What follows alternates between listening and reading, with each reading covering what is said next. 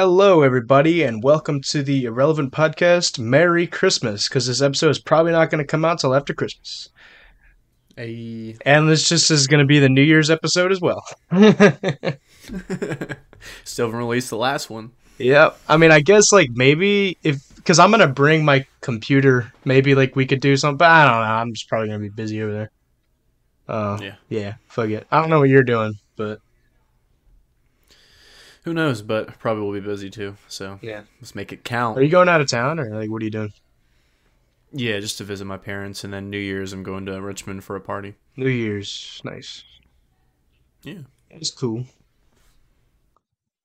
Are you going to serenade everybody with your campfire guitar? This is Richmond, so probably not. Oh, really? I just kind of assumed that It's- it is Richmond because they're kind of, they're kind of. No, I gotta dust off my slam poetry.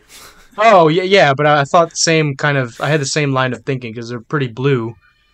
Um, I don't know. Pretty blue. I don't know if I've even been there.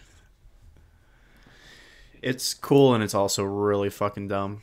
Yeah, So- I mean it's kind of like Manassas. Like Manassas is really It weird. is nothing like Manassas. No, but Manassas is pretty cool because it has a bunch of shit here, but it's still kind of weird where it's like, what?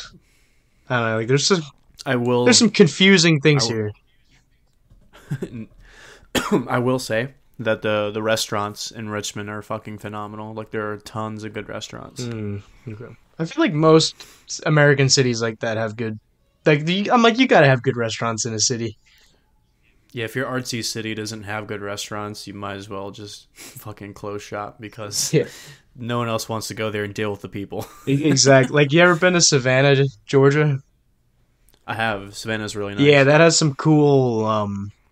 Not just restaurants. It has a lot of cool, like bakeries and stuff like that. Like we went to a cookie store and they had some cool stuff. Yeah, and they had some cool art stuff. I mean, a lot of the art I think is just hideous, but some of it was cool. And it Savannah also has a big music scene as well. yeah, I didn't check out any of that. I don't Always local artists playing on the street and whatnot. yeah, I didn't hear any of that actually. I don't know why, but maybe I was in the wrong part. I don't know. Possibly. We're in the wrong time of year. But Yeah. Well, yeah, but yeah. I was there during the summertime. Oh, right time of year, just wrong place then. I guess so, yeah. But they had a really pretty Catholic church there. Yeah, they have really pretty old architecture, a bunch of Spanish moss everywhere. We went around the time when they were doing ghost tours.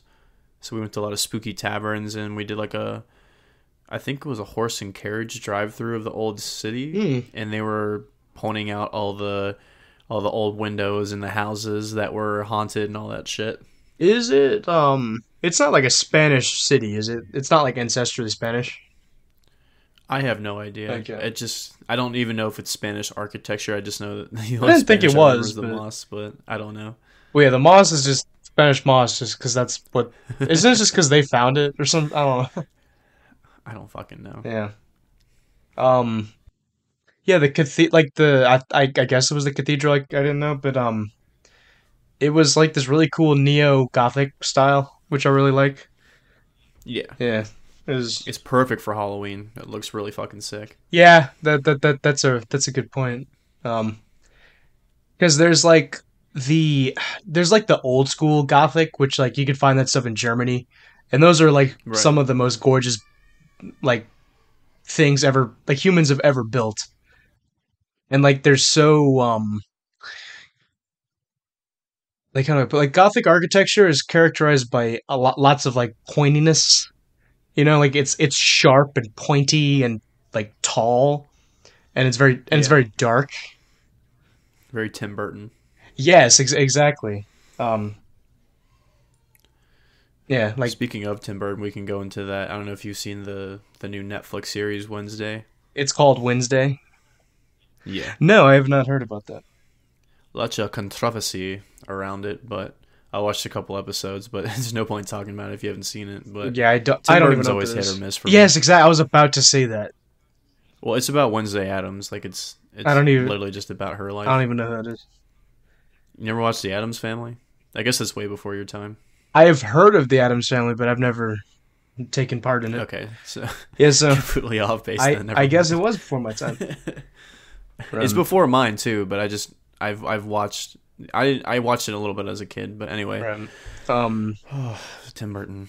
yeah, he have you ever seen Ed Wood? No. It's a similar kind of thing where it's a biopic about Ed Wood. It's really really funny, and it just captures this like it just captures Ed Wood so perfectly and like what he was, or like what I guess I assume he was. Like, do you know who he is? No, I have no idea. Okay, so it's like Johnny Depp, and Johnny Depp is also very hit or miss. And this is one of his hits. Yeah. Luckily, yeah, this is one of his hits. So he plays the director Ed Wood, who is like famously the best worst director of all time. Like he made so many bad movies, and but like the good thing though is like he just believed in himself, and like he thought he was making something good. Like, because like one man's dream that ends up like he completely doesn't realize how bad it is always going to be funnier and like innocent and going to be good in that way than opposed to like the like the movies that are just made to sell ads and stuff like that. Yeah, and I could totally see Johnny Depp playing that depressed character.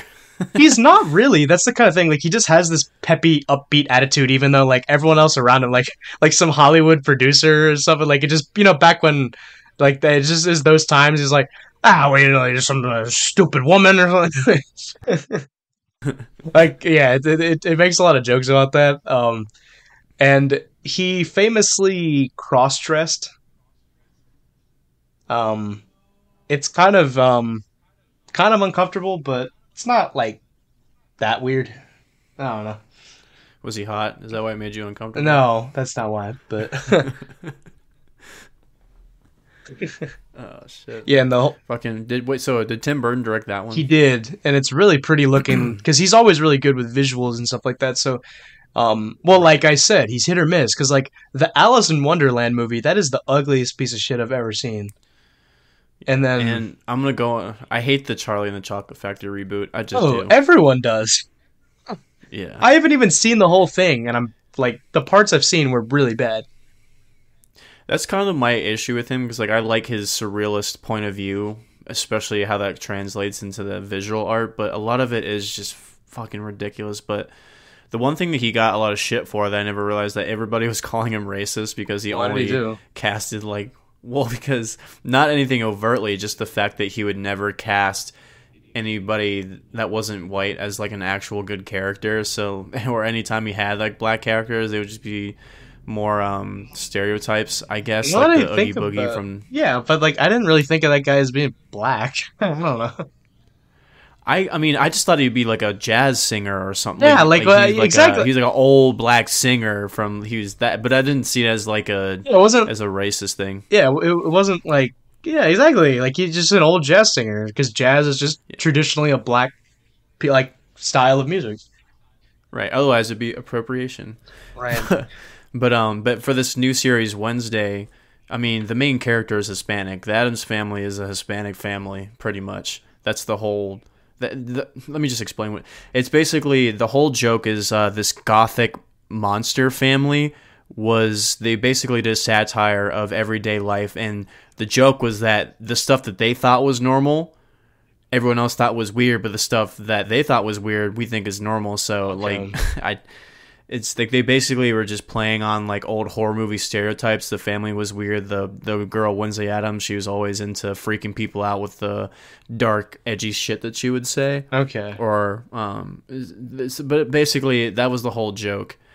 And I don't know if I explained that well, but More or less. I can't think of any specific because I haven't seen it forever. But the whole point is that it's her life growing up in this school, and she's trying to like her dad's being framed for all these murders when she's trying to prove his innocence. But there's a lot of different diverse characters that he casted, but some of the characters that he casted were not really antagonists, but they were just kind of rivals to her.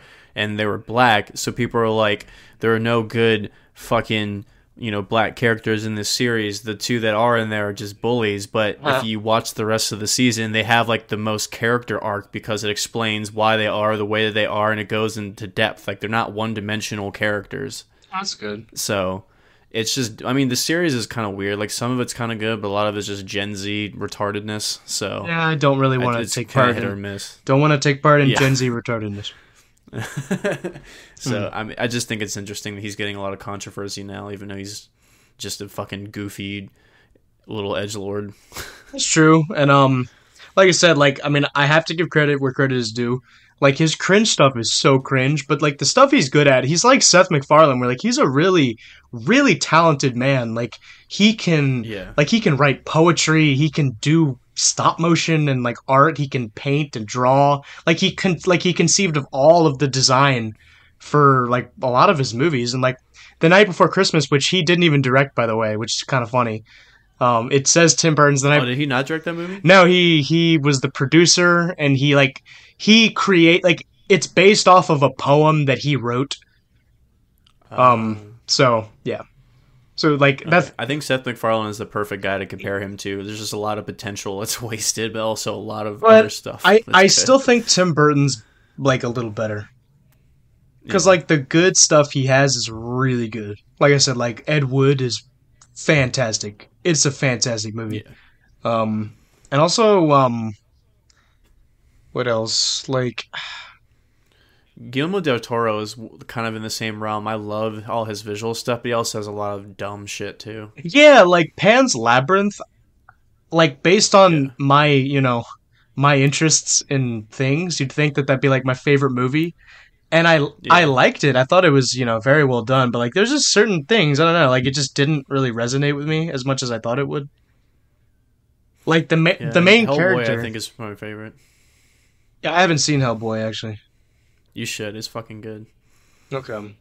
I heard the first one's like really generic. But I heard the second one's really like vibrant and stuff like that. The second one is the best one. Yeah. I would say. Okay.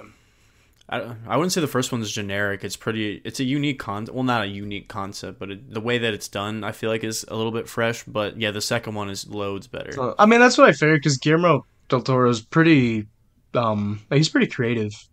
Like I love, like you said, his design. Like I love that creature in Pan's Labyrinth, like the humanoid with like the eyes on his hands, and he puts his hands up on, like where the eyes are supposed to be. Like that looks really cool.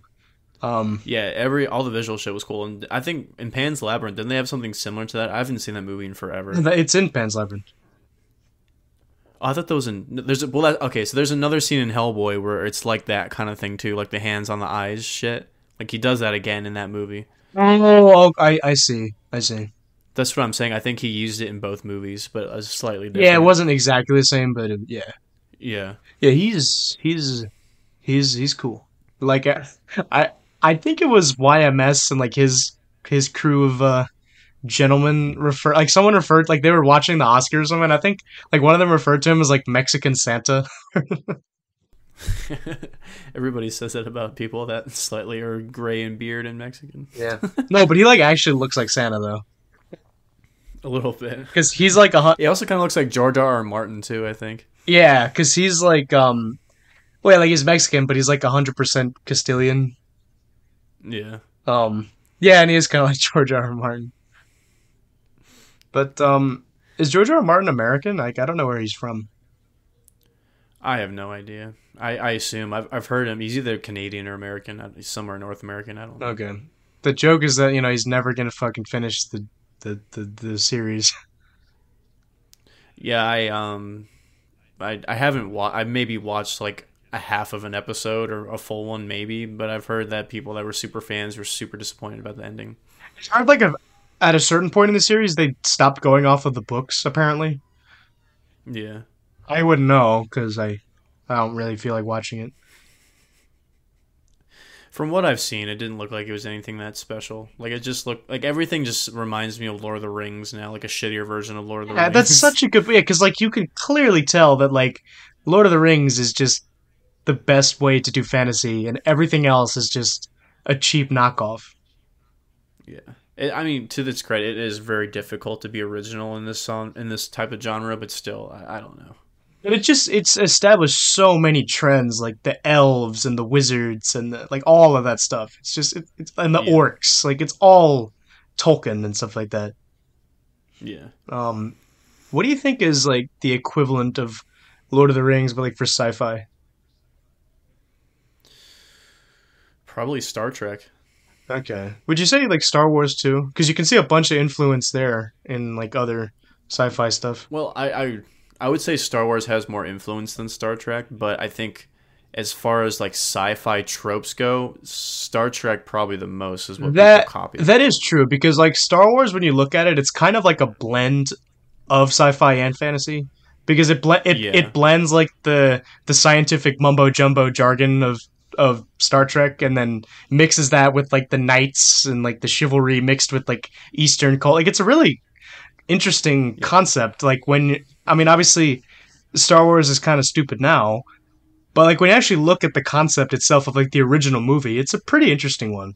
How it blends like Eastern and Western culture and religion and knights and Yeah. samurai. It's really cool. Like no one had ever really done that.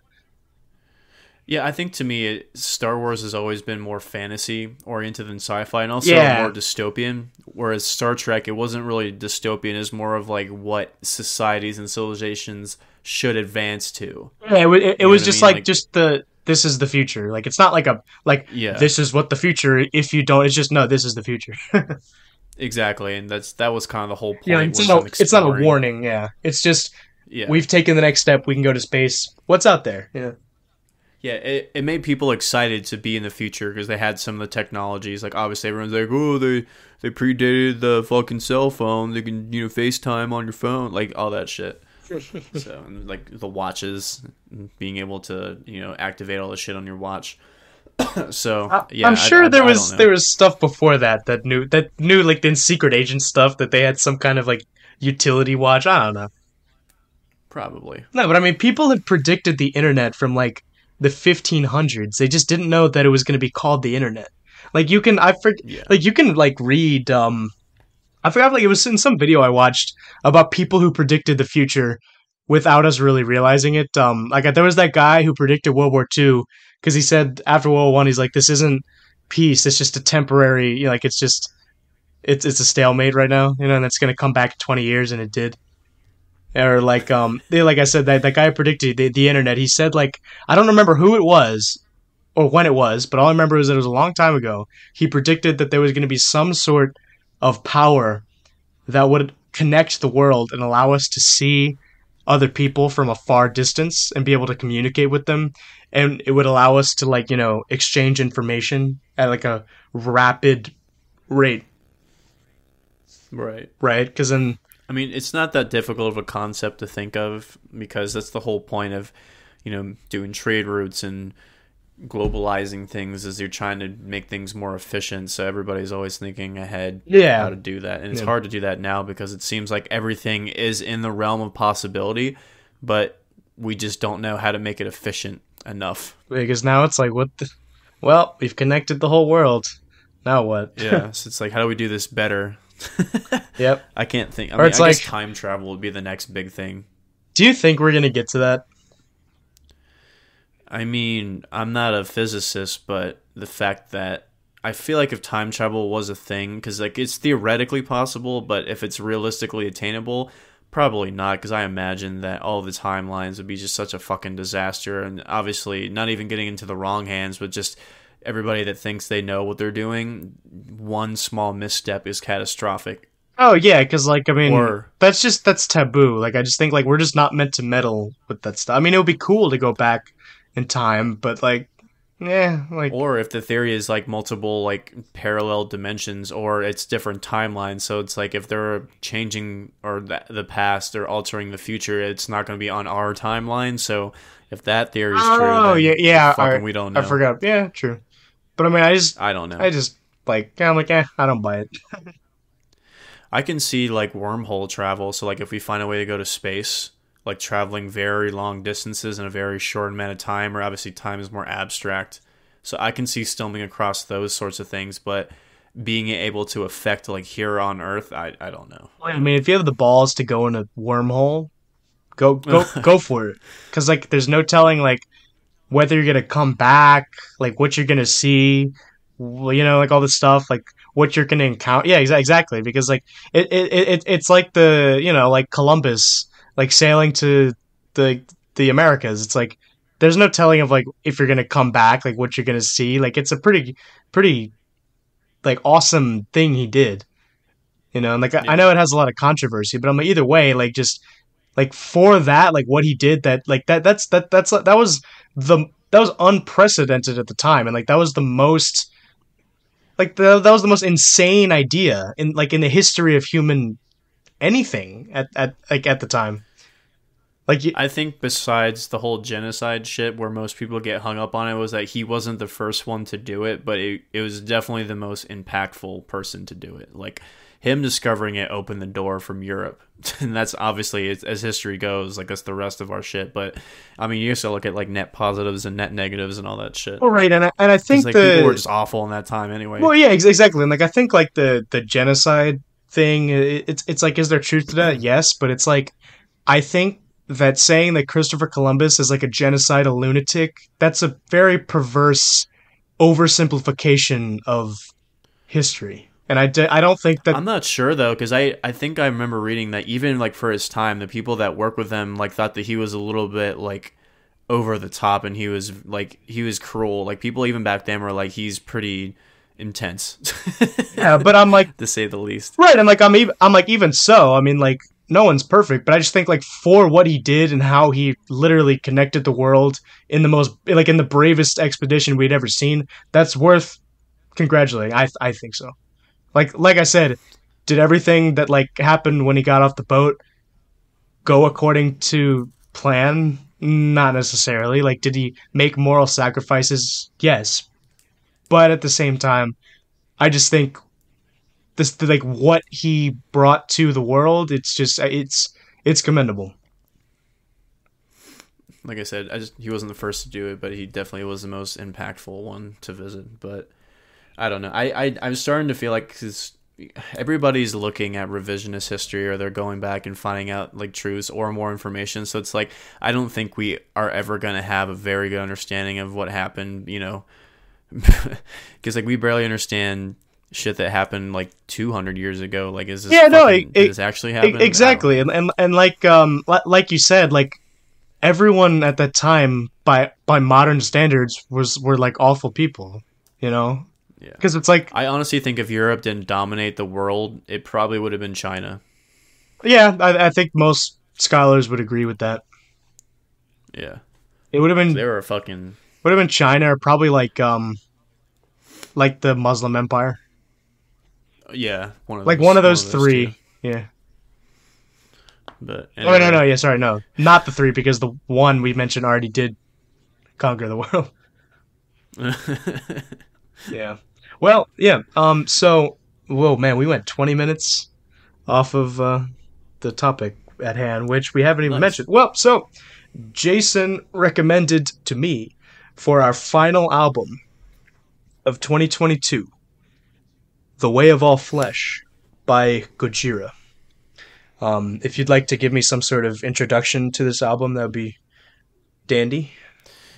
Yeah, so this was one of those albums where, to me, this is their heaviest quote unquote album because their first two were more, or their first three were more of like I don't know, like From Mars to Sirius is pretty heavy, but it was more. I feel like it was more melodic and obviously we went into great depths of it last time, but I feel like it had more of a different feel to it.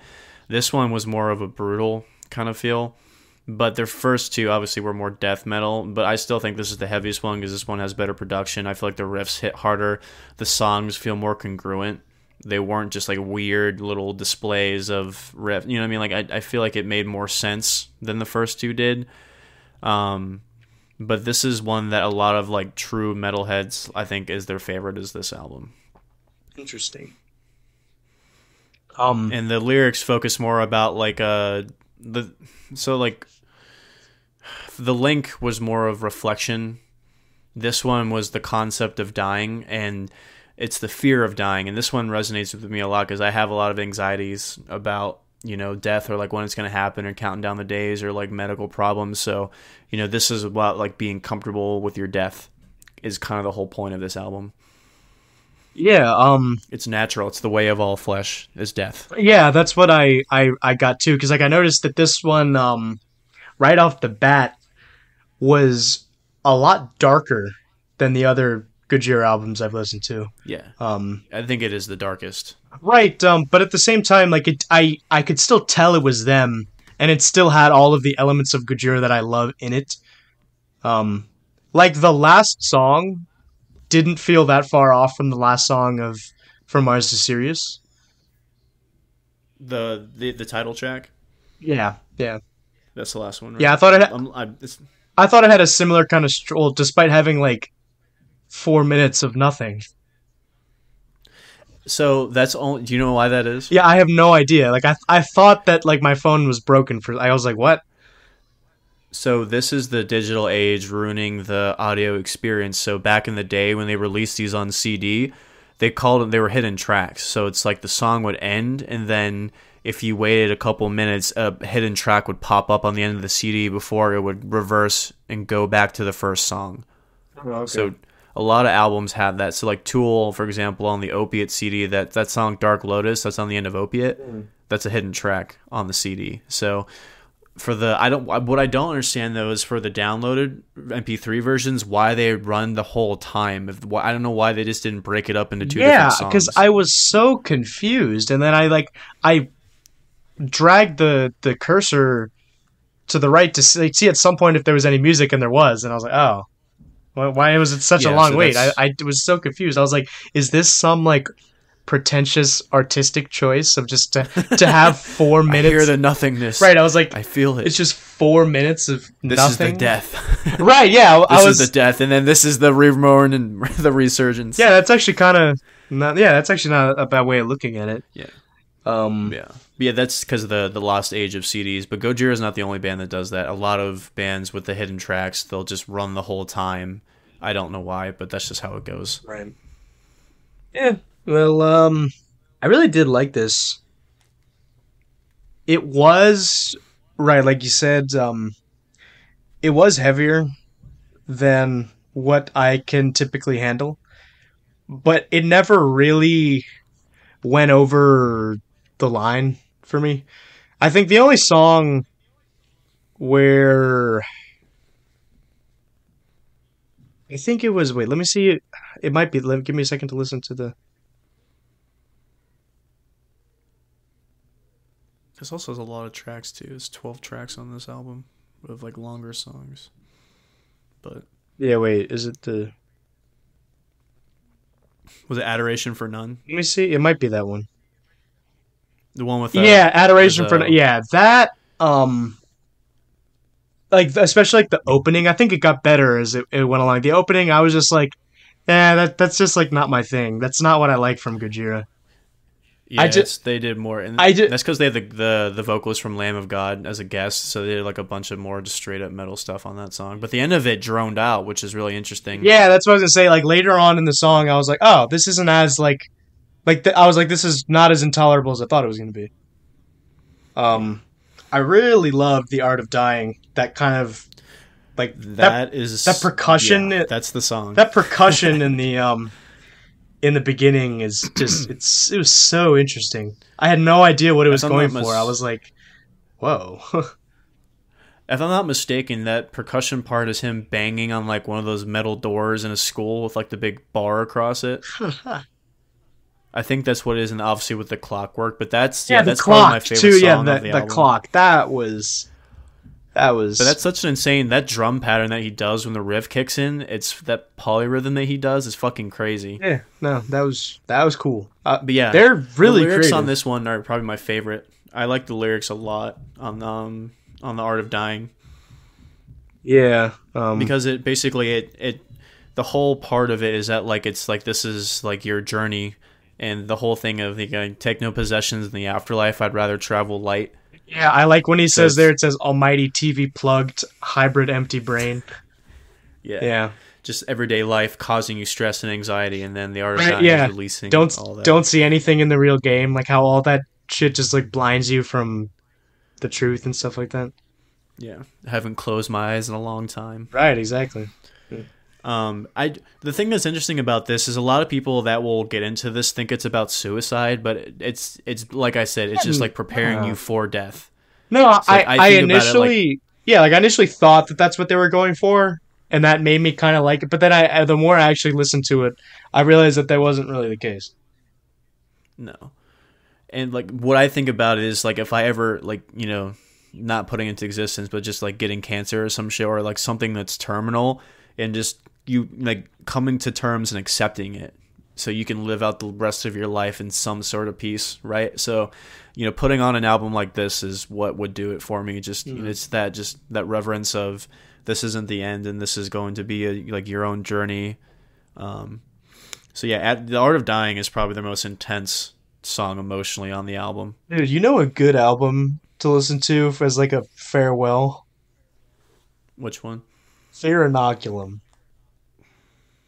Yeah, that's another, because that's about aging too and Temp- becoming weaker. And Tempest. That song, I'm telling you, that's one of my favorites. So that's up there with like with Flying Whales. Of just like I think that's like one of the best prog metal songs ever made. yeah, it was pretty epic, especially for how long they are. Like it's crazy how like Yeah, much it's of long songs can captivate you. 15 minutes, and like I love how they blended all the different styles. Like it sounded like they just blended like every single album and every like one of their eras into like one song. It's Yeah. so cool. And then like um I love the like who is Adam Jones as a guitarist? Yeah, he's a guitarist. He just went off in that song. Yeah, that was one of his. I mean, I don't think people are saying, "Oh, this is his greatest like his best work yet." What's weird to me is I like the song and I like the pacing of it. I don't think it's his best riffs, but No, not I think necessarily, everything well but together. I loved his solo in like the middle of the song. That's like I get goosebumps every time I listen to it. Yeah. That and like the Um, drums, it just is it. Wait, what is Danny Carey? His name? Danny Carey's a drummer. Yeah, he's insane. He's one of the best drummers ever, if not the best. Oh yeah, sorry. Going back to Way of All Flesh, the opening song I thought was really strong. Ouroboros, Yeah, Ouroboros. or And Ouroboros. That's Yeah, I a don't know how really to say it. yeah Ouroboros. That's like the Egyptian symbol of the snake eating its tail. It's supposed to symbolize eternal life. Okay. Yeah, so the lyrics on this one are cool. When they're talking about Ouroboros, the symbol of eternal life, dig a tunnel for light through ignorant walls, counting the days, but I'm dying, growing up with impatience and falling down. On the peaks of radiant mountains, this truth is growing before me, my attention fixed on the silence, rediscover life while I'm breathing, designing the shape of material, frozen icon, distant reminder, Man. mankind has forgotten the gateways, by the mouth of the serpent regenerate. So, No.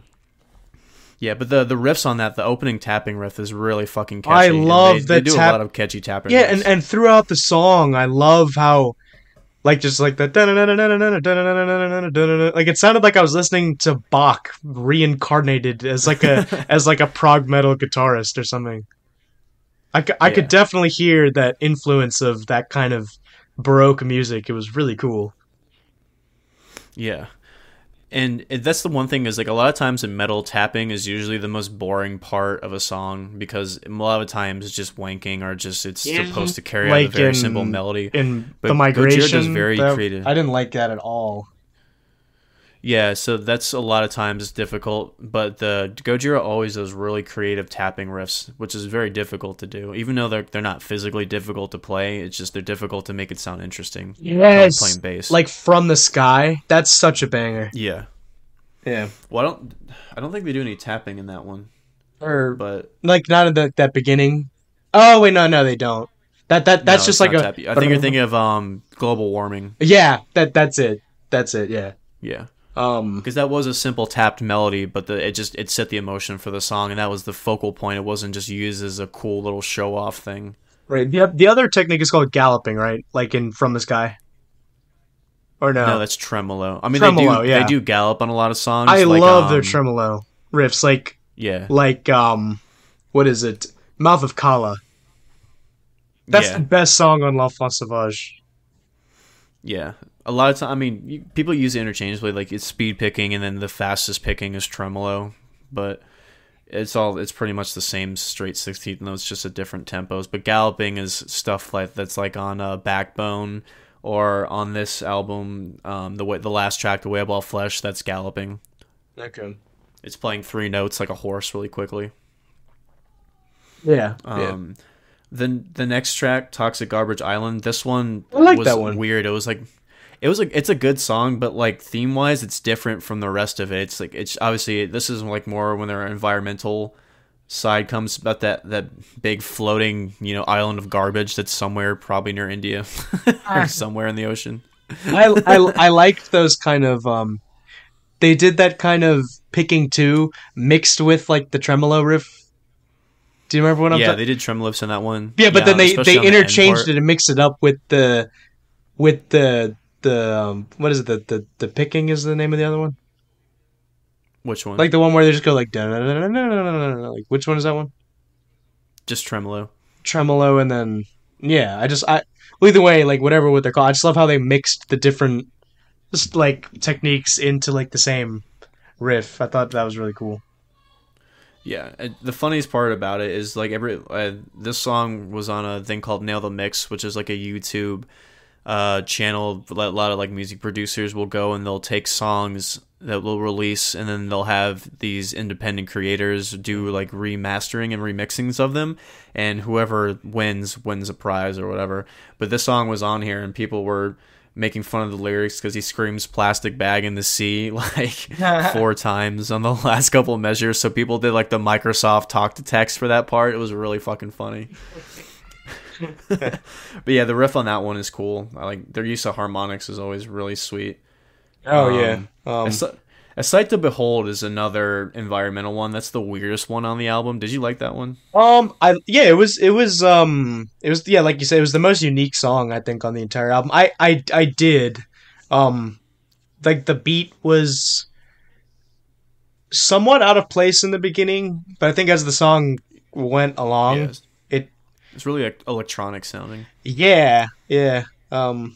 My only gripe with this, and it's kind of gotten a little bit less, but like I hate the vocoder, and that's the effect that he uses in that song a lot. I can't stand that effect for some reason. Anytime anybody uses it, I don't remember off the top of my head exactly what it sounded like. it's just like it sounds like a gargled digital mess. It Oh, sounds like a really shitty distorted speaker. It's called a vocoder. okay. It's just I don't know why it just cuts right through the fucking mix of the song, and it just is in your face. I don't. It's just a disgusting sounding thing to me. I hate the vocoders so much. All right, I'll take your word for it. Yeah, the lyrics were just self-evident in that one. I Yama's Messengers is really fucking cool. Yeah, it was Messenger. I remember I thought that one was I thought that one was like a little too heavy for my. Let me see. You didn't the riff. I mean, it is. I mean, the whole album is heavy, but I love No, the fucking I liked riff this on one. that Sorry, I was thinking of another one. Yeah. Yeah, the riff on this one is fucking cool, especially with the double. I mean, obviously Gojira does double bass drumming, Yeah. like throughout most of their songs. But I love when they do slower riffs with double bass in the background. Mm-hmm. Yeah, that is a cool feature of their music. Yeah, Yeah, like they're really good at like demanding attention and stuff like that, because that's something I really yeah, like. Because this kind of music, not for all of it, but like for Adoration for None, I just kind of tuned out. It wasn't really grabbing me. But like a song like Ouroboros, like just from the opening, I'm hooked. And I know that not every song needs to be like that. Because we've talked about it's this. the perfect opening song for an album. Oh yeah, exactly. Because like we said before, like a song doesn't necessarily need to like you don't need to be like, oh, I'm in love with this, and it like because that song's probably not gonna be like something you're gonna like keep going back to and notice new things, right?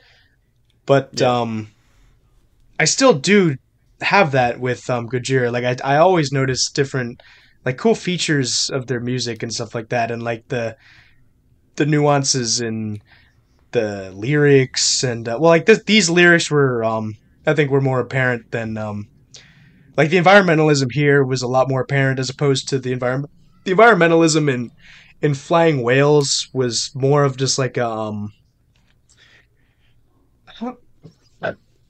I don't know, I think it was more of like just like a artistic backdrop. Yeah, it wasn't as. I Yeah, mean, where they're not ever preachy in their music, but like they when they name a track like global warming, you think that it would have some sort of retarded conscious lyrics in there, but no, it was more of a it was fantasy oriented. well, no, I think the name of the song is stupid, but no, but I mean, But that's not what I'm saying. When right. you hear a song with that title, it had, but then you listen to the lyrics of it, and it's just like it's profound. It's very funny. Oh no, it's cool. Or like exactly like you think it's just gonna be some leftist stupid garbage like some, but it is really it's intelligent, you know, like it actually Yeah, is the thought provoking and stuff like that, and and it treats the listener with respect. And I'm not saying that this album doesn't have that because I obviously you know when I first listened to this like I you're not gonna listen to the if you're not paying attention to the lyrics, you know, a lot of people you're not gonna couldn't. get any of it. No, but like even the music, like a lot of people could just be like, "Yeah, I like this," you know. But Yeah, but I just think this one. I'm not saying the message is like not an artistic backdrop. It is. I just think less so, and it is more like I think like the music is more so influenced by the message and not so much just using it as like a you know to like using it to tell a story, which it still does it really well, like you said, with the themes of death and coming to grips with death. It's really good, and I like the idea yeah. of that, and I love themes like that. I just don't think it executed it as well as from Mars to Sirius, with like the apocalypse and us, you know, coming to grips with like leaving our homeland and stuff like that. Well, that's more of a concept though. That this isn't a con. Like I said, True. the two songs Yeah. are environmental. Were just out of place for the rest of the themes on the album. But this one wasn't really more of a concept. It didn't have that sort of flow. Like I said, because that's why I think that From Mars to Sirius is their best album because everything just is seamless with the songs, the message, and then the actual story and the concept behind it together, plus the artwork and all that shit, and just the Oh emotion yeah. they conveyed. But I loved the yeah, artwork on this one. I think that's a cool cover. I love yeah, that chalkboardy kind of like tinged with blue. yeah. It's a nice They're color. I love their aesthetic and like their logo. They always do a good job with the album covers. Yeah, their drummer does the majority of the artwork. Oh, does he? Okay. Yeah. The next one, the Silver Chord. I love this instrumental. I play I this all the did, yeah. fucking I time. liked that one. That yeah, that brings out those themes that we just Yeah. previously mentioned. Yeah, it's like Well, it's yeah. dark, haunting, and beautiful at the same time. And I played it on a classical. This is really fun to fingerpick on a classical if you want to try to learn it. 'Cause it's Really? very simple, but it's just Yeah, no, actually the more you're saying that makes sense. Yeah. yeah. It's not classical, but like it has a very good ring to it. The way it drones on a classical. Yeah, I But could see that.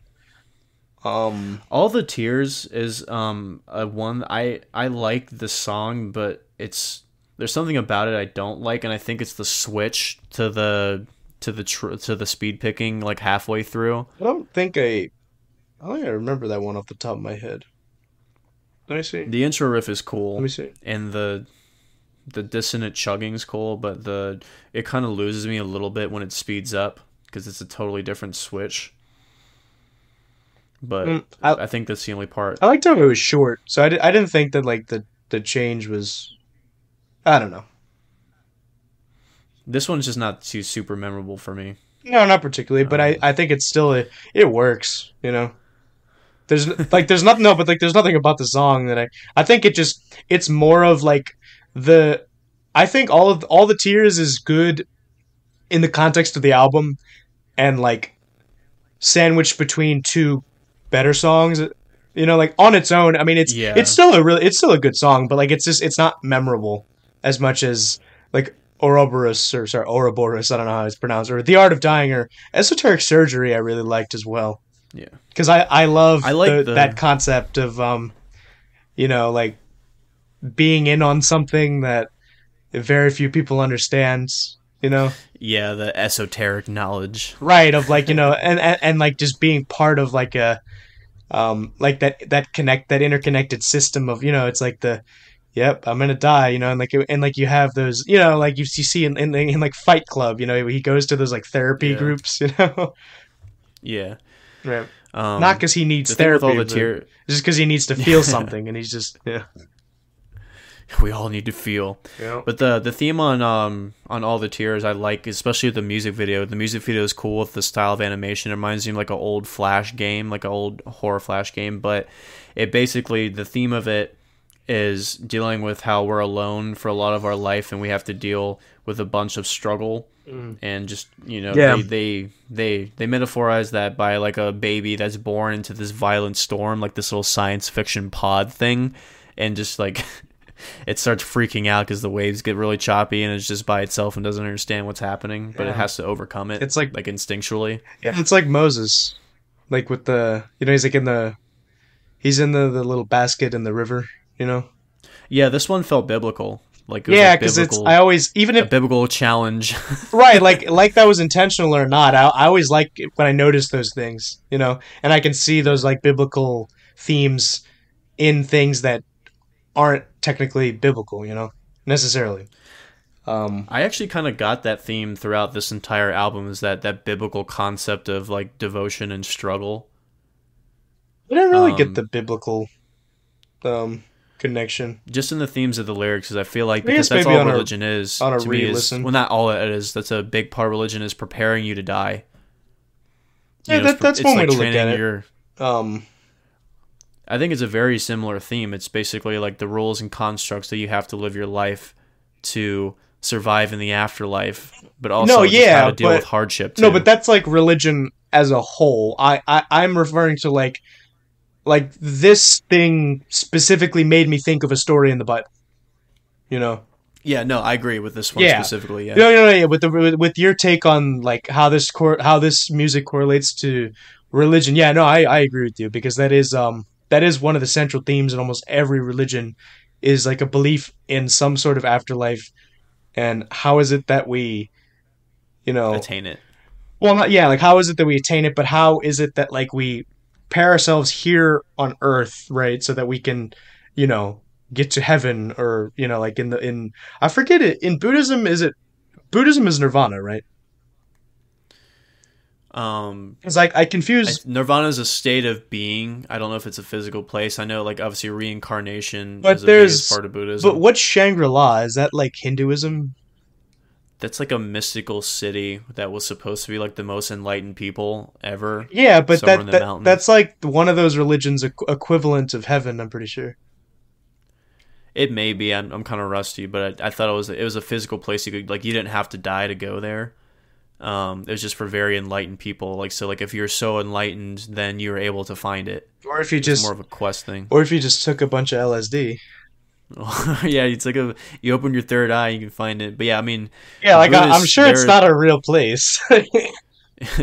the Buddhist concept is more like to desire is to struggle, or to desire things is the cause of all your suffering. Right, yeah, like So- I knew that was my cuz it's the most like it's the Eastern religion that's the most comparable with Christianity.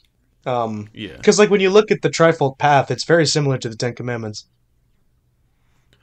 Yeah, and again, just everybody mirroring each other and just having that. I think it's just human nature to, fear and have ambition for those types of unknown feelings that you have beyond. Yeah. Yeah, right. Like I'll put it this way, like the thing that connects us all as human beings is the mystery of death. And coming to grips with that. Why is it that that's the way it is? Like Yeah. what does that imply for how we should live our life on earth? Like it's very you know, it's very connecting. And yeah. And that kind of ties into the next song is Esoteric Surgery. Yeah, I just mentioned that. I love that one. Yeah. And I think the thing about this song is the first. It's what's ironic is the first line of the song. You have the power to heal yourself. It's kind of like does all that tremolo riff, and then it goes into the chugging pattern. I remember I was playing for that my dad in the car, and he was like, "Did he say you have the power to kill yourself?" I was like, "No, he said heal." Oh yeah, because if he said that, then it would definitely be about suicide. But Yeah. But this one, like esoteric surgery, to me being the, getting the illness out of your head and, trying to regenerate your mind. And a lot of it is the themes of this album is overcoming disease and strife in a lot of metaphorical ways. Also, like I said, to help you prepare your ego death for when you do actually die, so you're not as freaked out. yeah, I Overcoming mean, all circumstances, releasing pain, obstruction, disintegration, floating empty space with your life force. yeah, like I said, I mean, So it's it's a mystery, man. Um, yeah, like that's why we don't know, like, cause like it's like when people say, like, or like when you said to me, like you can't prove, um, like which Christian denomination is the correct one. I'm like, well, yeah, I mean, I can't prove it empirically, but like I can prove it like metaphysically and philosophically through the idea that this is a mystery, and it is really essentially that we're never going to know scientifically, yes, which one. But yeah, like I think you see what I'm saying, and like that's what it. I yeah. thought that like correlated to that, like the with like the concept of death and everything like that. I think it also just proves that like there's just so much misinformation on any side of humanity that you can look at, and that's kind of why I resonate with this album a little more. Because obviously, this is I think the most cynical Gojira has ever gotten. Like their lyrics for the most part are usually positive. Like any aggressive, Yeah, like we lyrics will are in the see our form of children nature. growing, like they said. Yeah, Like there so is like hope, as any they're saying. any Yeah, any violent air quote lyrics that they have are almost like like the force of nature or some illness or disease or some carnage. Yeah. like I said, yeah, something for you to overcome. But this one is like I said, it's the lyrics are darker, but not as dark as most metal bands get. No, yeah, Nothing like obscene. I was surprised when you said that this was their darkest, heaviest stuff. I thought that this was like almost getting there, but then there was going to be like the point where I was like, nah, no, I can't listen to this. No, they've never gotten obscene or just edgy. Like they're not an edgy band. They're like I said, a lot of their stuff is positive. But Like a this is, show I would say, off. cynical is a better word than dark because obviously the positivity of this is trying to like Hey, it's dark a is not a comforting bad feeling. thing. Like you said, cynical, Yeah. that is a bad thing. Well, that's what I'm saying. Yeah, so dark and Yeah. cynical No, it does. in those two ways, but even like with all the undertones, like the whole point of the whole message of all these songs in this album is positive. Like it's the overcoming of all the shit. So it's not just like life sucks and there's nothing. Oh, right, yeah, they're not nihilistic like most metal bands are. No, and that's why they stand out to me as opposed to other Yeah. death metal bands. Yeah, there's always a purpose for everything they do, and I think that's kind of their point in their message that everything is supposed to be done with purpose. Yeah, and I really like how they really do tell like these concrete stories almost. Like not necessarily stories in the sense that we think like where there's characters and stuff like that, but there's well, I mean like the characters essentially like you listening to it, right?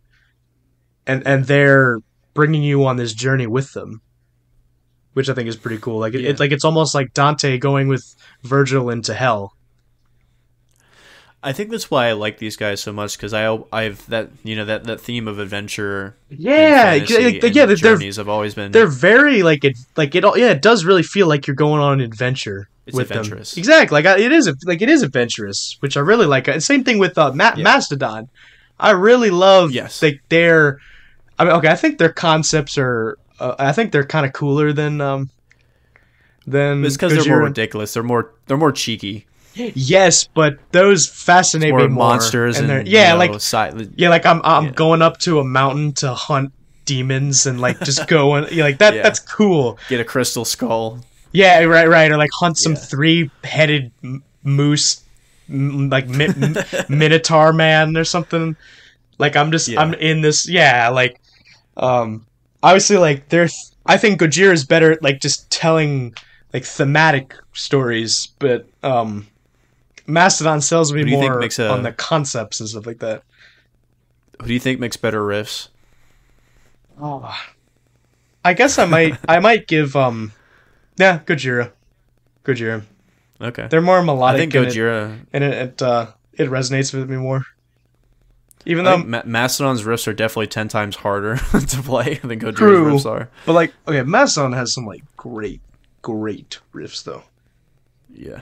Like I like him a lot. the Czar. That song is mwah, Yeah. so good. Yeah. That the concept of that album too is just fucking ridiculous, but I love it so much. I don't even remember what you said it was, but I like didn't even I forgot. I was like this music is just great. Yeah. Like what The actual lyrics are kind of they're more subversive, I guess, but I don't know. I just the themes are just always funny to me. I love the melody and like the note choices of the Czar. I like how Yeah. like the it's your own fault. You know, it's like what is he talking about? Well, I don't know because I don't even remember. But can you fill me in on what it's about again? I don't really remember. It's like about like Man, his sister going on like a psychedelic trip or something. What? no, it's like Rasputin has some sort of drug trip, and the whole point of having an astral projection is that your soul is tethered to Earth via a cord, and then his cord got severed, so he got he got stranded in time and space. Then he got reincarnated into the Tsar. Oh yeah. Okay, nice. So it's a bunch of shit like that. Yeah. When you said Um, Rasputin, I was like, ah. I was like, okay, that's pretty out there. Yeah.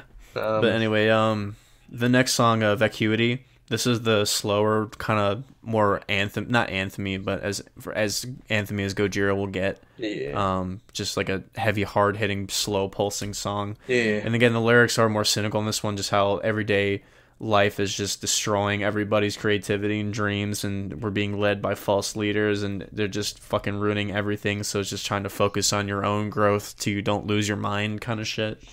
Fools are kings, tearing apart the soul. Yeah. The race for complication. That's a very good thing. Everything is so Communicate complicated. reaction. Yeah. Lack of heart of men. I grow distant from the core. So it's just how everyone's just a fucking reactionary mess, and nobody has anything of substance, and they're just led by all this bullshit and the food and the water and the TV and the music and all right that. because So it's a very like common theme, but it's like we're gonna apologize for slavery, which we literally apologize for slavery by abolishing it, and it's like no one in this country living today has owned a slave, and no one living in this country has been a slave. So like what are what are you doing? Are you just trying to make we're yourself all mental slaves now. right? Exactly. It's like you're just trying to look better than me. I think yeah, with like I said, this is probably the most cynical song on the album, I would say. Yeah. Again, it actually, is. Adoration for None, the lyrics on that one are pretty cynical too. This one I kind of felt it more. But this song, I like this one. It's not a song I play often, but it's just a good little I don't know, it's just a good little song. It's one of those ones where I like when bands do a different style a little bit. Except for the end part, they go back to their normal riffage at the end of the song, but just the Yeah, like they didn't fully The go normal. through with the yeah. The second to last one, Wolf Down the Earth. I like this one a lot. I play that riff all the time too. I love the intro riff. well.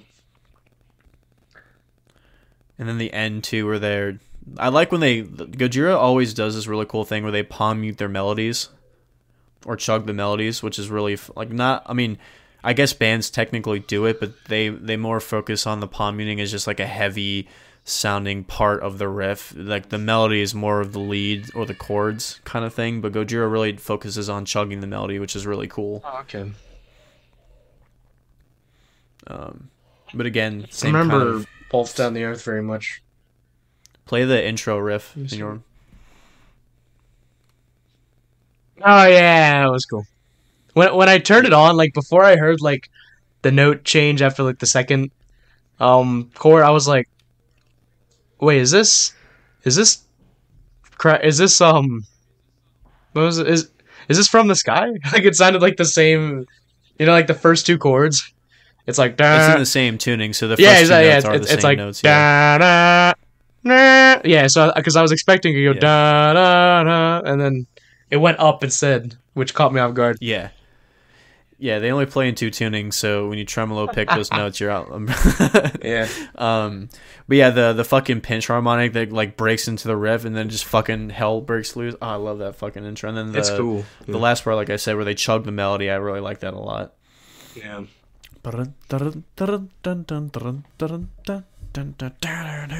It's fucking cool. That is cool. But yeah. Yeah, I was curious to see how you were gonna like this one because, like I said, besides their first album, this is like more death metal than they usually go. On Yeah. the newer stuff. I mean, they never cease to impress me with their creativity and their like the way in which they tell like the message they want to tell, because I think they always do it in a nuanced way, and it's always interesting, and like it always feels adventurous, you know. Like I love listening to music like this where I feel like they're just taking me somewhere that I've never been before. It's a very, you know, because everyone knows that feeling of going somewhere you've never been before, and it's like you come back to where you came from, and it's just you. Yeah.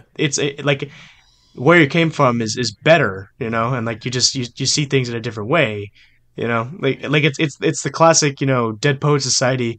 You need to see the world from another perspective, so stand up on your desk and see this classroom now, you know, and then come back down and see how you see it after having seen both, you know.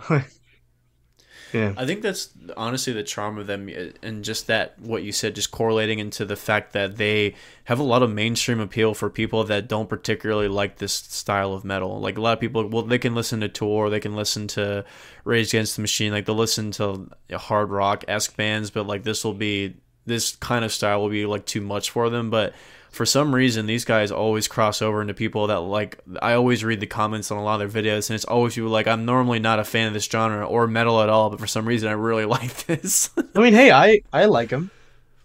Yeah, and that's why I was wondering. I was putting off doing this album because like if this was the first album that you listened to from them, I don't know if it would have like opened you up to listen to more of it. Like of their stuff. Yeah. Oh yeah, I mean, I just think we should stick to them from now, just for the podcast. I think. What do you mean? Like we should stick. Like I'll listen to them, but I just think we should do it on the podcast. You see what I'm saying? No, I'm talking about like if you would like if we weren't doing this, like if you were just listening to this album first and then like not wanting to check out the rest of their albums because you listened to Magma okay. first, Sorry, right? I misunderstood. Yes, I did listen to Yeah. Magma first. Which is their softest album. Yeah, and it's my opinion of Magma is actually like it's dropped, not significantly, but it's dropped. Because I think It's not one of my favorites. It just isn't. because I think the first half of the album is like pretty solid, but then I think the other half is eh. Yeah. Um, I'm really tempted. I kind of want to show you their first album just to see what you think of it because it is a complete 180. I'll give it a shot. Is that Terra Incognita? Yeah.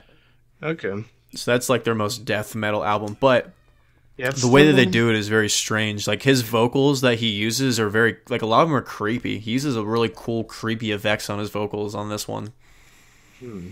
It's visceral, I would say. A lot of like snarling and like shrieking and you know, that's not another very melodic. that's another adjective that I should add to like things that I like. You know, I've said atmospheric, moody, and all that kind of stuff. You can add visceral to that stuff. You know, I love like Jeremy Irons' voicing of Scar in The Lion King. He's very visceral and how he just gets into the performance and he snarls into the mic like he's like an actual lion. He gave it his all for that. He's so cool.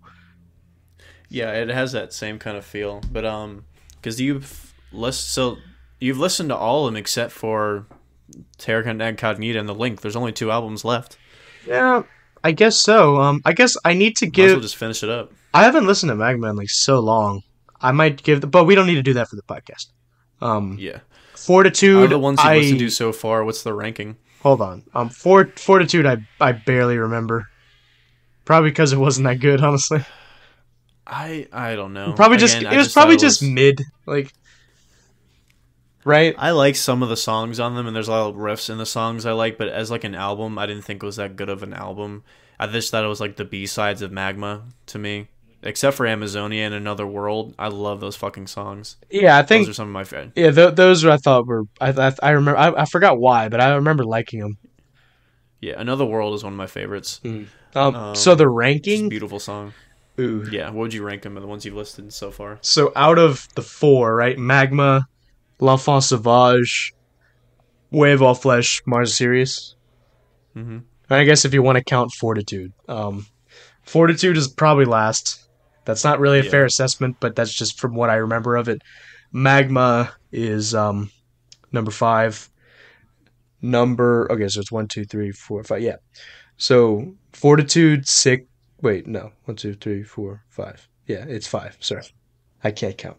Um, Fortitude is number five. Magma is number four.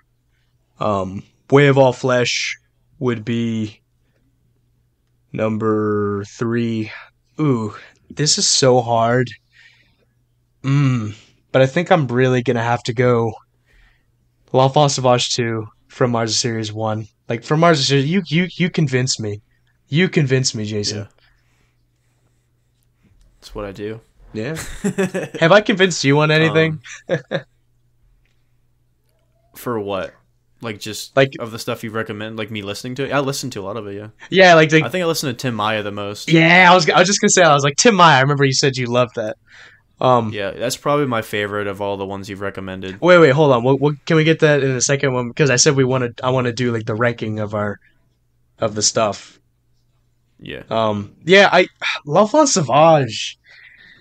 Ooh, um, it's so good and it's so epic. Like I think in just like in terms of like the epicness and the visceralness. Yeah. I It think it's their most beautiful sounding album. It's like they have the prettiest melodies on that album. really you didn't think From Mars to Sirius was.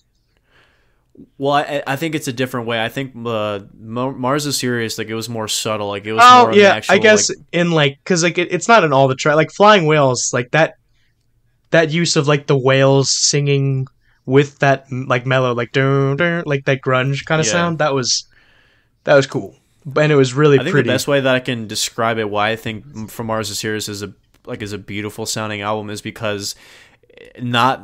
I mean, obviously, like they had some pretty sounding stuff in the music, but just like the way that the way that they arrange the songs, the way that the tone of the song, the tone of the instruments, and just like the emotion that it made you feel. That's where I got that surreal beauty. But with L'Enfant Sauvage, the actual physical sound, the melodies were like objectively prettier in the fucking album. Yeah, I there's think is the best way to describe it. thinking about it now like there's some songs that like off the top of my head I don't remember how they went, but On From L'Enfant Sauvage. yeah, so I do need to give it one more listen, but I'm fairly confident that it's better than Like songs like yeah. The Axe, like that's a very pretty song. Yes, that It is blows right. my mind because it's like it's speed see. picking, it's screaming, it's metal, but like it's just such a pretty sounding song. Yeah, or And that's what I like. I love like I the best way to love describe it is the heavy melody. right, or like I love the title track. I love him Yeah. like just belting out those lyrics and just It's very heartfelt. It's a it heartfelt is like it album. just it feels almost like I think L'Enfant Sauvage is like it's their saddest one. I don't Yeah, beautiful, sad, melancholy, Frenchness. Yeah, I mean I forget that they're French, so they're gonna have all that bullshit in there. Well, no, I'm just kidding. Yeah. Because I like that about the French. So would you record your album in black and white? Yeah, bro. Did you record it in black and white? I think Mouth of Kala is like the only real one that's like has that like dark, you know, like heaviness to it, but at the same time, like just it has that melody and just like that, like how do you say like it's just got that like you feel like there's just something controlling something, you know, because it's talking about like just worshiping like the god of destruction and stuff, you know. Well, I think that one riff, because like when it goes like dun, dun, dun, dun, dun, dun, dun, that after that part where it goes like that little melody at the end, dun, dun, dun, dun, dun, Yeah. like that part. Yeah. So like that's kind of like the embodiment of like those types of melodies that they do. Sorry, there's a fucking kid screaming at my house. I don't know if you can hear it. Oh, great. I hate kids. Yeah. Fucking spawnlings. Anyway, but another song that's like that too is Planned Obsolescence, and that part where like they do like this broken chord kind of drone where they pick is really pretty sounding too. So like they just add like really cool little fluttery melodies. Oh yeah, that background kind of vortex kind of sound. Yeah, I like that. Yeah. So like that's one of my. I'm pulling up the album because there's just so much fucking music that's in my head. Right, it's kind of hard to keep track of a lot of it, but yeah. Explosia was more of a heavy song, but the end of that one had like it was a droning good melody. The Axe and Liquid Fire is another like anthemy heartfelt song. Yeah, so the Gift of Guilt as well. I love the Gift of Guilt. That's a good one. That one makes me think of the ocean for some reason. I don't know why. I can see it.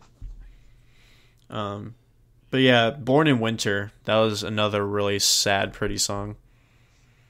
I don't think I remember that off the top of my head. Because like this, that's the slower one that really like down little down little down little down little down little down little. Oh yeah, oh that one is so good. Yeah, the tapping, and that's when I again like going like with their tapping riffs like that whole thing is tapped pretty much, except when they're doing the speed chugging for the heavy parts. Like even when it goes into the distortion, it's the same thing, just tapped. As it was in the clean part. Nice. So like that's what I'm saying. They make tapping parts very interesting and actually like be a good melody and rhythm in the song as opposed to just using it as an effect. Wow. Maybe especially the bass drone. God, this kid is screaming his fucking ass off. That's great. Oh, I heard him a little bit. God. Oh yeah, I definitely heard him that time. Fucking foreigners not letting their kids go to bed until like midnight. Right. Watching soccer or whatever the fuck. Maybe if I listen to L'Enfant Sauvage from beginning to end, which I will want to do soon, maybe it might dethrone From Mars to Sirius, because maybe like From Mars to Sirius is just more fresh in my head, I guess. But I go back and forth. I feel it's like hard, yeah. Like it's yeah. But is that like when I'm sadder, L'Enfant Sauvage is a better album for me. But when I'm in more of like a creative mood and I'm like want to experience that adventure, then or if you're just pumped, I guess like yeah, because besides like Mouth of Kala, L'Enfant Sauvage isn't really like a pump song. Album. Like it's just it's more of like a. You know, like, I didn't have the best time at work and stuff like that. I was not saying you have to listen to it in that context, but, yeah. Yeah, I think obviously the title track, even though it's like that, is more of a pumped up kind of song. Yeah. But Gift of Guilt's kind of like that too. Yeah. But again, like he's like, and I hate when people say this. Because you can go to any fucking artist and you go in their comments and everyone's always like, oh, you can really hear the emotion in his voice or whatever. Like, everybody says that about every fucking vocalist ever when you really can't. But there's very, very few people you can legitimately hear the emotion that comes through their voice. Like, that's not it annoys me that that's a trope that people just throw around so easily because they can relate to the song. Very few vocalists can just have that come across. It's just like how much you care or not, really. Yeah. Like you can tell when a singer just doesn't really give a shit. Yeah, or they're doing it for money, or if they like put their all into it, but it's just one dimensional. Like it sounds good, but it just doesn't have any more depth to it. Yeah, like they're just copying something, you know. Yeah. But that's the thing that's interesting about him is that his clean singing is interesting. It's very monotone, but it still conveys a pretty distinctive emotion. This is Duplanche, right? He's the singer? Yeah, he's the lead guitar player and the singer, which is crazy because he plays all this shit while he fucking sings. That is insane. I didn't even realize that. I don't know if you've ever seen live videos of them, but they are fucking well, not nowadays because his voice is His That's why they have to make albums like Magma and Fortitude, because his screaming voice is getting fucked because he pitch screams the way that he does it. It's just taking a toll on his That's throat. just not sustainable. So I guarantee you he's probably taking vocal lessons, and they're going to switch to more of a clean singing style in the future, because the dude, he's in his 40s. So like I can't imagine like mid 50s he's going to be screaming too much the way that he does. No, but I think they might find a way to make something creative. They will. And like I said, I like his clean vocals. I think they can, like, even if they make like a psychedelic album that's not even metal at all, like all the elitists will bitch, but I still will enjoy it. Like I feel like The elitists. they either need to go back to doing metal or just switch styles, because I don't like this mixture that they did with Magma and Fortitude. I think they just need to pick one. Yeah, I guess. It's like if they went full melodic, I'd rather that. Then like the quasi kind of Yeah. I'd rather like them not add chugging in the middle of a song that's pretty. You know what I mean? Like I'd rather them just make a melodic song. Yeah. Apparently they made a single. I haven't listened to that yet. Is it good? Yeah, they did it for NHL. It sounded like something off of Fortitude. It was okay. This is okay. Yeah. Alright. The riff was kind of cool, but I don't know. He did like a little solo at the end of it, but Okay. it was nothing special. When I see the album descriptions, like I forget that my phone's in Spanish. So it'll be talking about the way of all flesh, but in Spanish. Way of old flesh, man. The way of all of the carne, man. Yeah. It reminds me, I was watching this documentary on Netflix. It's about street food, and it follows this dude in Los Angeles, and like the only thing he does is make carnitas, and it talks about, you know, how he's helping out his dad and all the troubles they went to, his sister dying, and he was like, "This is the way of my life, man, carnitas." That is so funny. great. Like his whole entire passion was carnitas. That's all he does. I can just morning hear it to night. I can just hear it in his voice. That's just like something you like.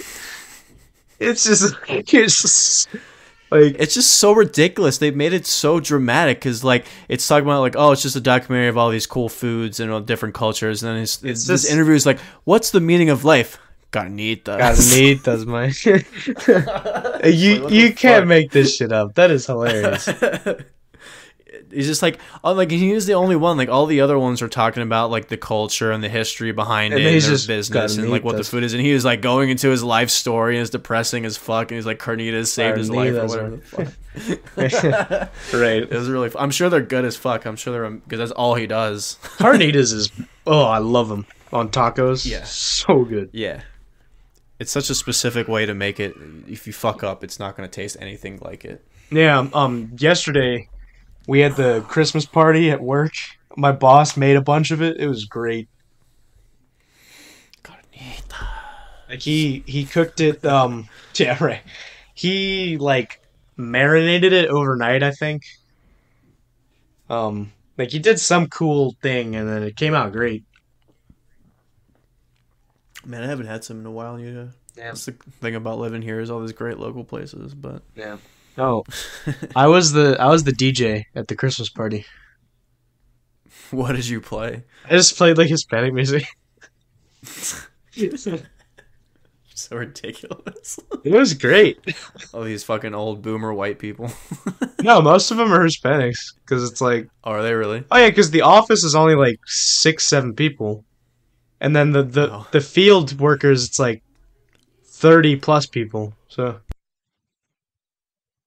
I see. no, like the Still is a funny the thing. boss doesn't really care because he's like, as long as the field workers are happy, like you can put on like whatever like it is, you know, as long as it's Oh, not they'll be happy. right. He's like, as long as it's not like super offensive or annoying, you know, like whatever. Like he didn't even like Yeah. he didn't even ask me anything when I put it on. It could have been. You'd never know. Yeah, but, It's like I'm training to when I open my nightclub. yeah. I didn't say that. Right, and then like I asked Man. people, like I was like, hey, so like a picture of the club like that, and it's like most of the people were like, oh yeah, definitely. But then I had this one guy who was like, dude, if you pick the music, we're fucked. Why? I don't know. He might have just been messing with me. I don't know. Yeah, I just for some reason I can't see you as a club owner. I don't know why. I struggle to see myself still as a club owner, but I'm just like, I need this to be a thing. Like it has to be. I mean, I as ridiculously difficult as it is to run and operate your own business, especially from scratch, like I can't see a reason why people wouldn't come because there's just I mean, there's a couple really shitty ones that are like drug related. I guess they're more pop ups. There's not that many. There's a couple in Gainesville, but most of the time people go to DC or Arlington for that kind of shit. Oh yeah, exactly. Because that's the thing. I'm like, you don't need to come here. You can just stay in Manassas, Virginia. Like, can you just? You really got to make it nice though, because like. Oh yeah, no, exactly. I want to invest like all my money in this. God, I don't even know like. Because like most of them are like just super small little buildings, so I don't even know where the fuck you would put it. It'd be nice if I do like if I could put it on microbreweries. No, I mean, it'd be nice if I could put it in an industrial park. You know that place on Mathis Avenue? I might. I don't know. It's like right by my house. I'd really like to have it there.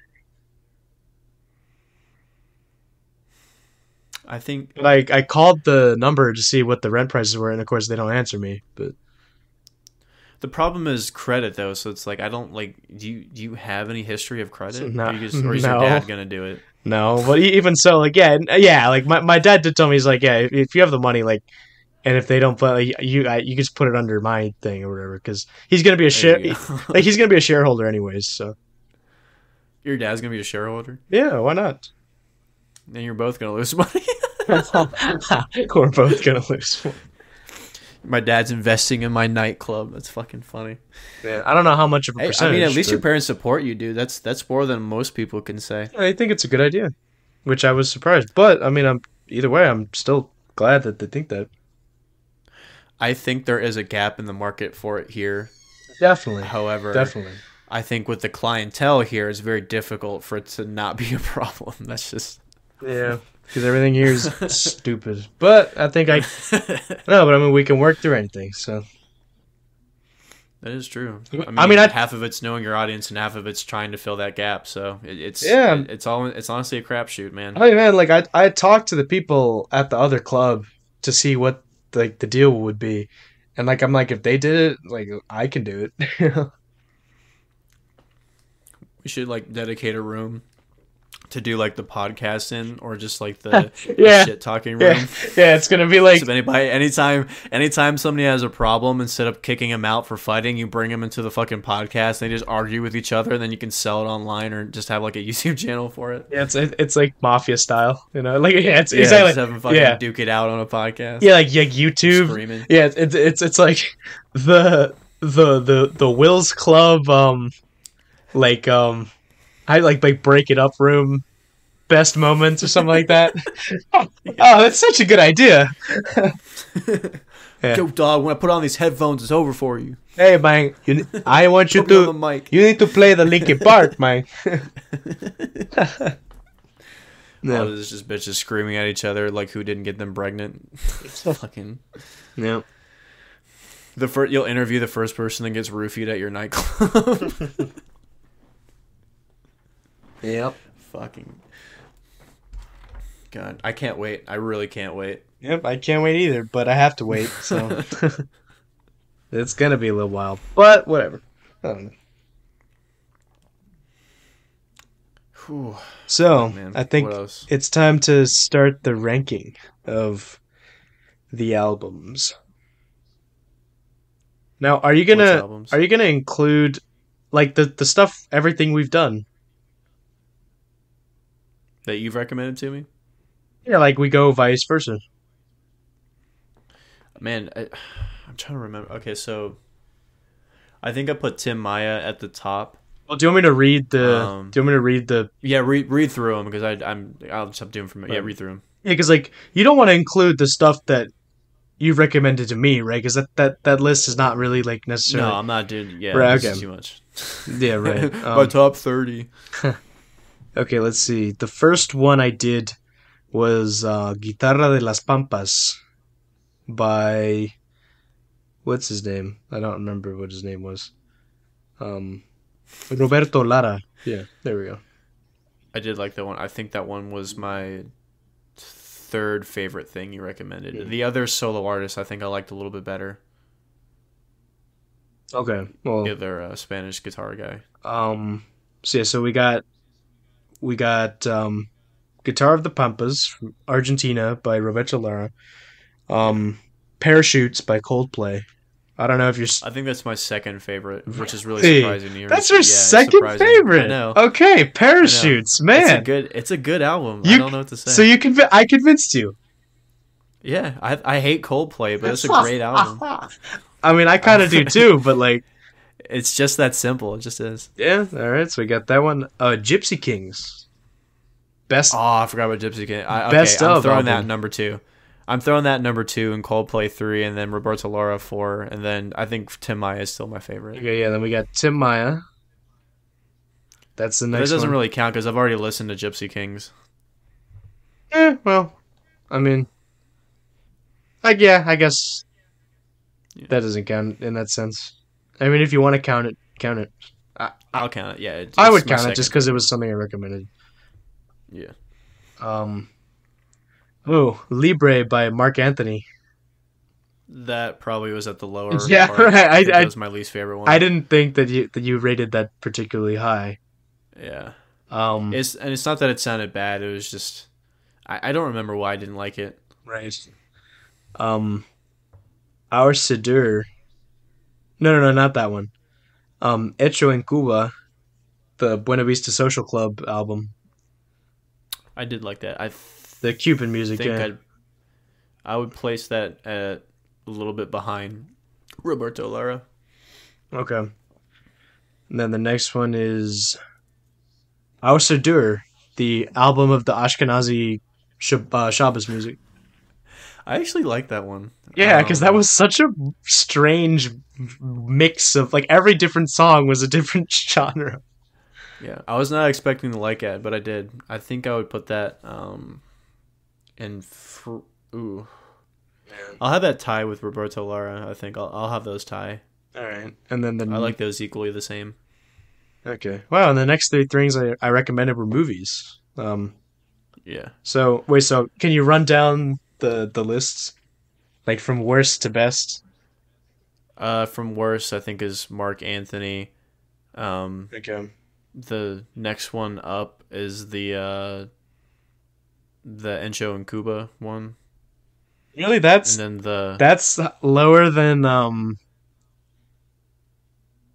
I'm sorry. That's so the Roberto Lara and the Jewish one is next tied, and then the Encho and Cuba one is next, and then after that is Coldplay, then Gypsy Kings, and Tim Maya. Okay, so you do like Gypsy Kings better than Coldplay. Yeah, I do. Man, Tim I Maya will like listen to them more. well, okay, so like where does the line draw of like stuff that you're still listening to? Like, do you know what I'm saying? Like, Um, wait, where does the line? Like, where do you draw the line for like? Yeah, I haven't really checked back on this. I haven't listened to Roberto Lara or the Cuban one or the Mark Anthony one or the Jewish one. I actually haven't been listening to Gypsy Kings at all Wow. since I listened to it. I think Coldplay and Tim Maya have been the only two that I've been revisiting. But that's because I've been just on a different musical kick these last couple months. Yeah. Well, and also that is just it's genuinely good music. Yeah. But also like that those songs are obviously like that music's less ethnic. Yeah. I think because like the points that I've made repeatedly through those on those podcasts was the fact that like I can't just sit and listen to that. I need to like go out and do something like dance or be with people. You know what I mean? Like I feel like that's See. probably why. Yeah. Because I wouldn't want to listen to Coldplay when I'm out with people or at a party or driving. I'd rather I'd rather listen to the Yeah. other Like stuff. you want to sit down and pay attention. That's Yeah, fair. exactly. I still think the Guitar of the Pampas, the Roberto Lara, that is very good, like relaxing music, and to like Yeah. that like late at night just reading something. I never like the actual like guitar like picking is really good in that, and I love the way he plays it. Also Yeah, the it's played very well. also I love the album cover of just like that shot of the Argentine guy holding the guitar on the llama. I love the angle he's like looking at Yeah, the camera, so to speak. I love it, yeah, like it's a his good angle. yeah, and like I love his hat and like how it shadows his eyes. It looks really cool. Yeah, and I remember because that one was all instrumental, so I really had to focus on like different parts, the parts that I liked and the parts that I didn't like. I think that was the overall thing. Was like overall as songs, I felt they were kind of all over the place, but I liked the specific melodies that were in a lot of the songs too. Yeah, I think that's where I was at. yeah, I kind of shared the same opinion. Because like just like with Scale of the Summit, instrumental music is hard because you have to do a bunch of different stuff to make it interesting. You can't just do a standard, yeah, it's more melody based and free flowing as opposed to like intro, verse, chorus, breakdown, bridge, and outro, whatever the fuck, right? So you kind of Yeah, have to, but and when you do that, it just makes it more difficult and you take more risks, I think. yeah, oh yeah. Unless it's not lo-fi ambient where it's the same shit over and over again, but that's a different style. Yeah. Um, what what are you like most and least looking forward to going back and listening to out of the stuff that it's like you just kind of listened to it once and didn't do it anymore? Um, I think the Mark Anthony one's probably the least. Like I don't know. Like I can't see a scenario unless it was like like a girl I was talking to was like really into Mark Anthony. So you like I like this part of it. Like you know what I mean. I had to do all that bullshit. That was probably the I worst thing couldn't. I recommended. I mean, I still like the album, but even so, even as like an introduction to salsa music, I think I could have done better. He wasn't salsa though. It was just straight up pop. No, that's salsa. Was it? I thought. It's poppier, less like rhythmic and ethnic, but no, it's not full on pop. I might be remember. I might need to listen to it again. I just remember. No, his actual full It's on been for pop fucking music is ever. terrible. Oh, his more American Yeah, stuff. and like he sings in English. It's really bad. Yeah. No, but his actual Spanish stuff is superior. But I think even so, like the Okay. choice of like artists, like I think like personally he's kind of overrated. Right. And even so, like it's okay, 6 months it's been. Wow. Yeah, like in that time, like I've listened to so much more music. I've gone down the Spanish language music rabbit hole. So like I just think I could have got something better if we were at a different point in time. And I mean obviously this isn't the last podcast. We could still do it. I was Like about to say it's not the end all be all yeah, though. I know, I know. But yeah. Um, nice. So should I give my take? Yeah, sure. All right. So let me look at your um. Let me look at your things real quick. Okay, Crack the Sky, Warp Rider by the Sword, Oh yeah, I forgot I recommend that one. I love that album. Deftones, Chevelle, Slipknot, um,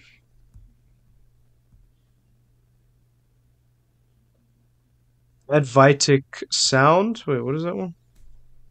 Oh, that's Ohm. Yeah, Adviatic Songs. Sorry, yeah. Um, yeah, Ohm. Yeah. Um, Blood Mountain and The Migration. Okay. Should I go? Yeah, okay. I'm gonna go worst to best. Worst was definitely The Migration. Um, hmm, that's the thing. Like, I'm the same with you. Where like I had like a couple albums where like I just haven't listened to them in so long. Yeah. Um, let me see. Like the sword? Actually, no, I think I definitely remembered liking the sword better than um Deftones. Even though I think Deftones, I that's actually the one I'm curious to go back to out of the ones that I haven't really paid much attention to after we talked about them. Like And Chevelle. that's when I did a compilation of. I didn't do one album, right? Yeah, right. You did a compilation. Same with Chevelle. Okay, With okay. Yeah. Chevelle, actually no, I liked Chevelle better than the sword. So I guess I'd put. Did you really? I think I did, going off of how I remembered it. I remember you thought like you liked a couple of the tracks, and then like you didn't like the last half. I But don't. I think for the sword, you liked the whole album. I think. I did, but like I nothing really on the sword album really sticks out to me anymore. Whereas like when I see the Chevelle like that it's on the list, I think like the I'm on the way to Mars. Like I remember their stuff. Yeah. So I guess I give them points for that. Um, so I guess probably but then Deftones, I remembered I liked the production and the atmosphere. So I guess I'll put it in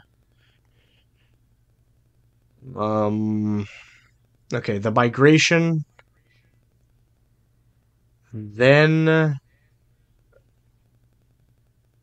hmm, then Deftones, just because I the memory's just fading on me. Then Warp Rider, then Chevelle.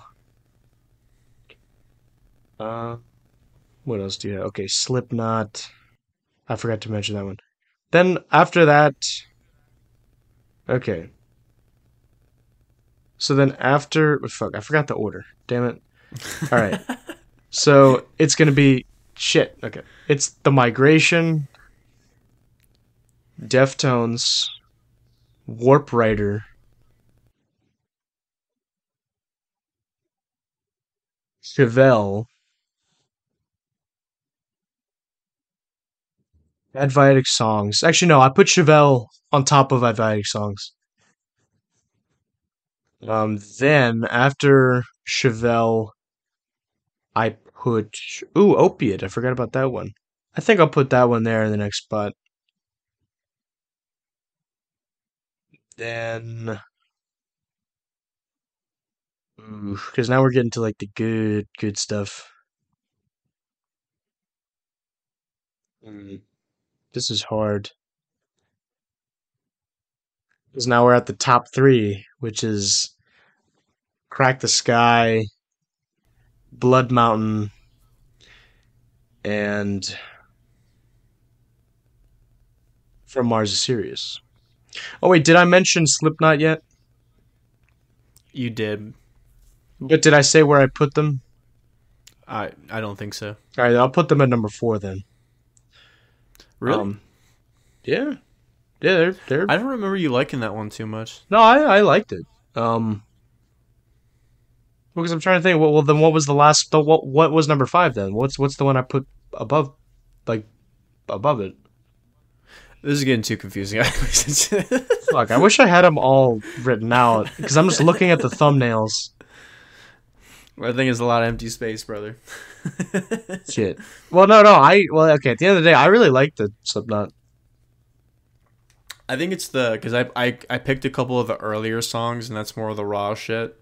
So I think the I earlier actually ones like you that weren't. stuff. I thought it was interesting how they made like some of the songs like kind of had like rap elements and it worked. It surprised Yeah. me. It was an interesting experience because I had this kind of perception of who Slipknot was, and it was kind of true, but not really at the same time. It was an interesting experience. They Um, get lumped into that like all metal is noise category for some no, reason. and I would definitely not put them in that category. Yeah. They Um, definitely have melody and fucking structure. definitely, and especially creativity too. I Yeah. always give points for that.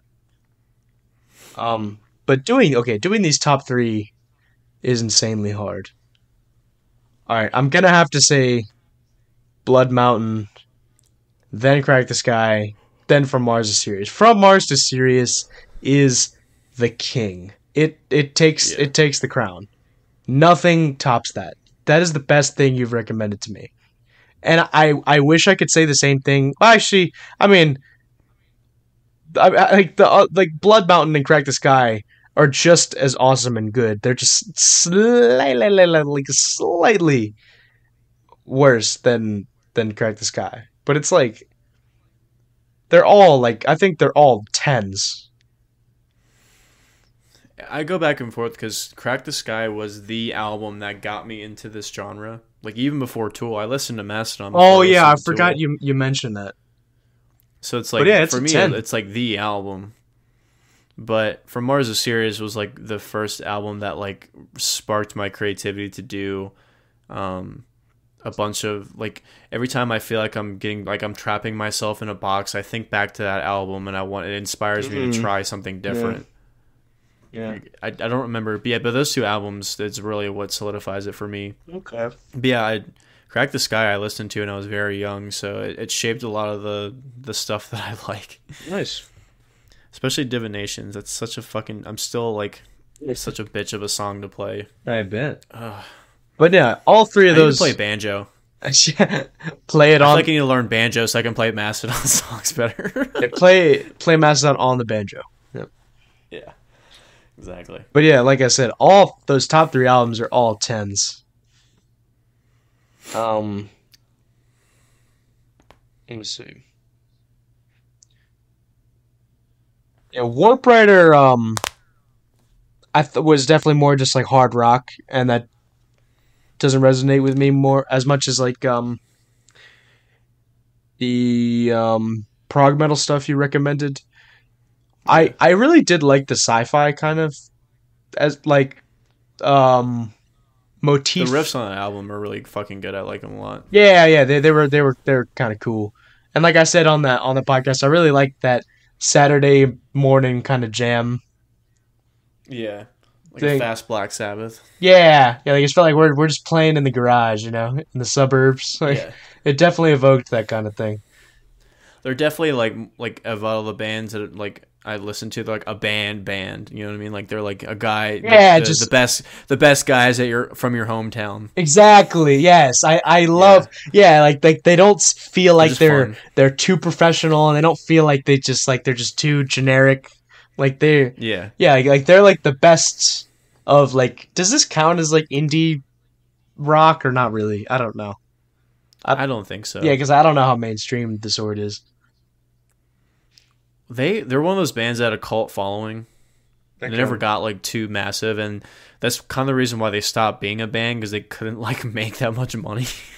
Oh, I didn't know that. I didn't know they stopped being a band. Because they were doing streaming during COVID, and they were trying to get the band back together from doing that, but I think it fell through, so I don't know. Man. Well, maybe I'd be willing to listen to more of their stuff. I think the problem is their last album was fucking awful. Like it was. Was it really? Was it that bad? It was just bad. It was bad. It wasn't even like it was like, oh, this is their weakest album. Like no, it was just a bad. Like they were bad songs. Wasn't like they just wasn't the best. Yeah, they switched. They switched to a more like southern rock indie kind of softer. I don't even know how to do. They totally switched their style on the last 2 albums that they did, but the last one, that was just a nail in the coffin. I think that's why it kind of killed them as a band. I think their last album killed them, honestly. All right, I'll take your word for it. It was like their Saint Anger. No, it was worse than their Saint Anger. Oh, okay. Because that didn't kill Metallica. Yeah, it didn't really. That just got them made fun of. Well, I mean, really though, like, did they get that much better?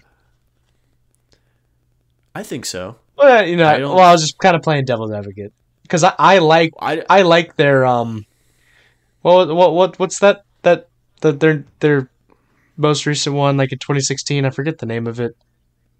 Oh yeah, was it Moth into Flame or is it the title track? That was like a song on it. Oh, I don't remember. Let me see. Oh, Damage. It was Hardwired to Self-Destruct. That's what it was called. That's what it was. Yeah. Yeah, I liked. It had some good. It had some good riffs in it, and I liked how like they still proved that like, like they could do something kind of like reminiscent of their old music, Yeah. and they didn't just like go like alternative and stuff. I think with them, like, I don't think. I guess let me restructure this. I don't think they got better, but I don't think they got worse. I think they just stayed semi consistent with their sound.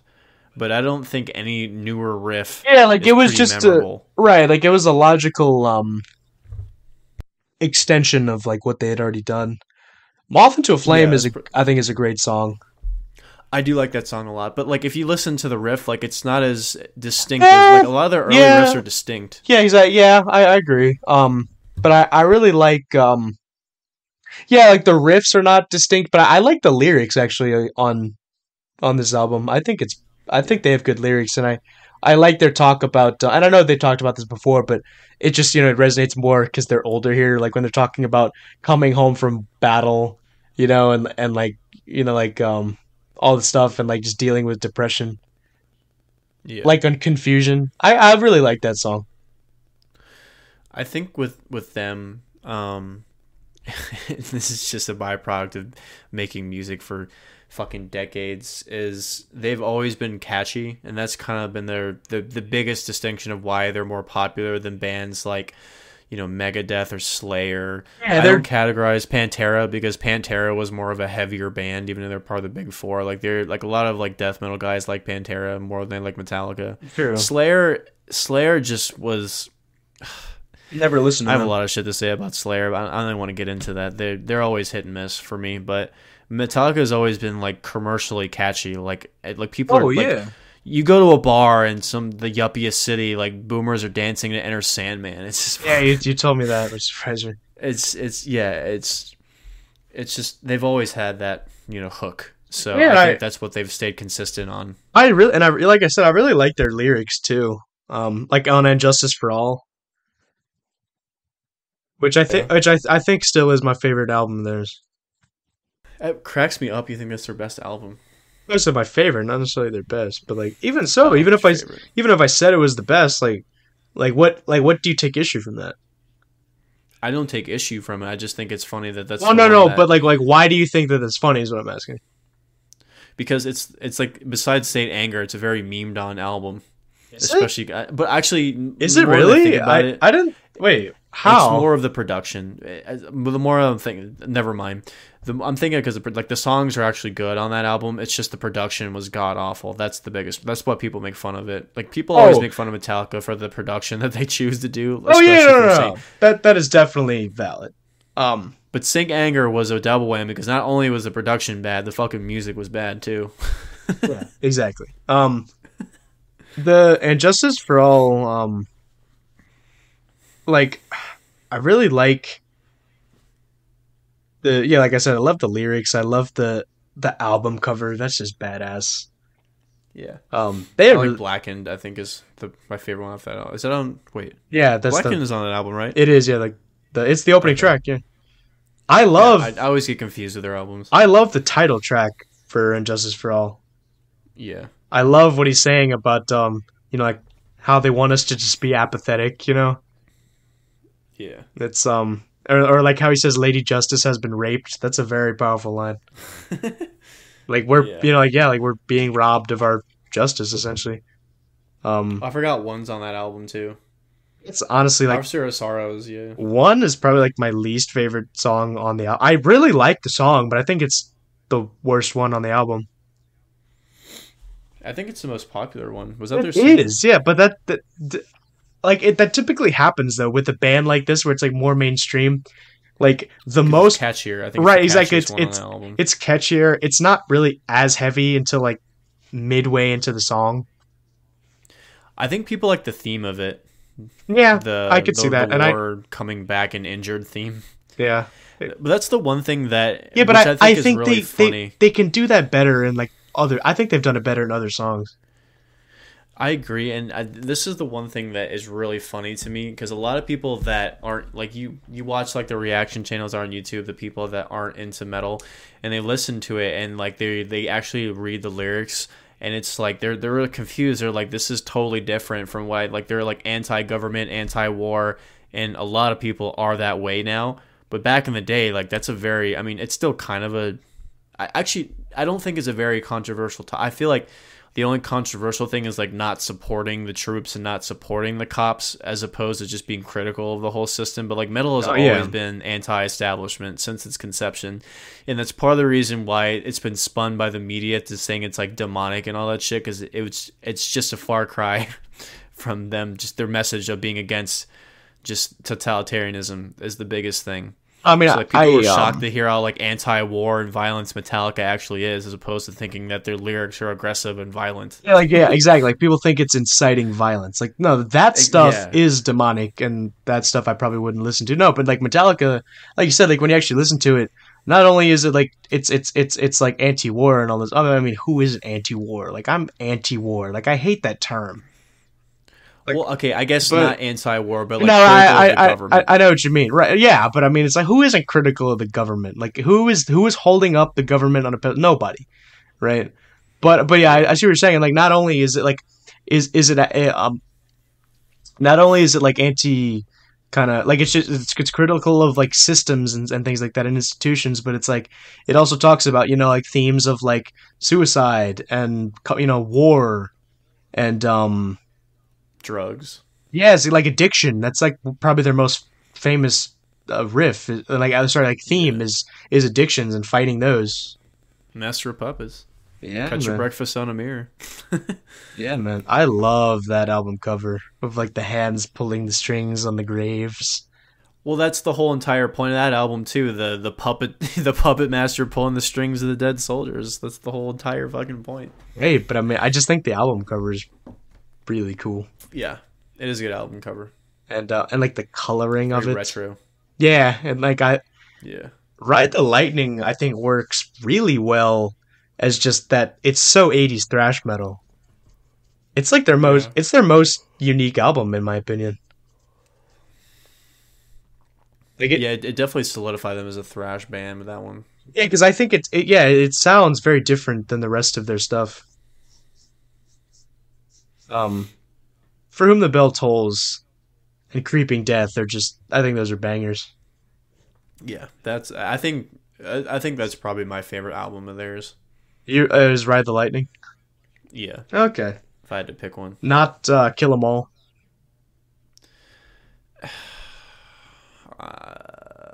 Something about that album, it just doesn't do anything for me. I don't know why. I think, and I don't want to say the production, because in all reality, like bad production won't stray me away from liking a song if I think it's a genuinely good song. But for some reason with that one, it just seems too dated for me. I don't know why.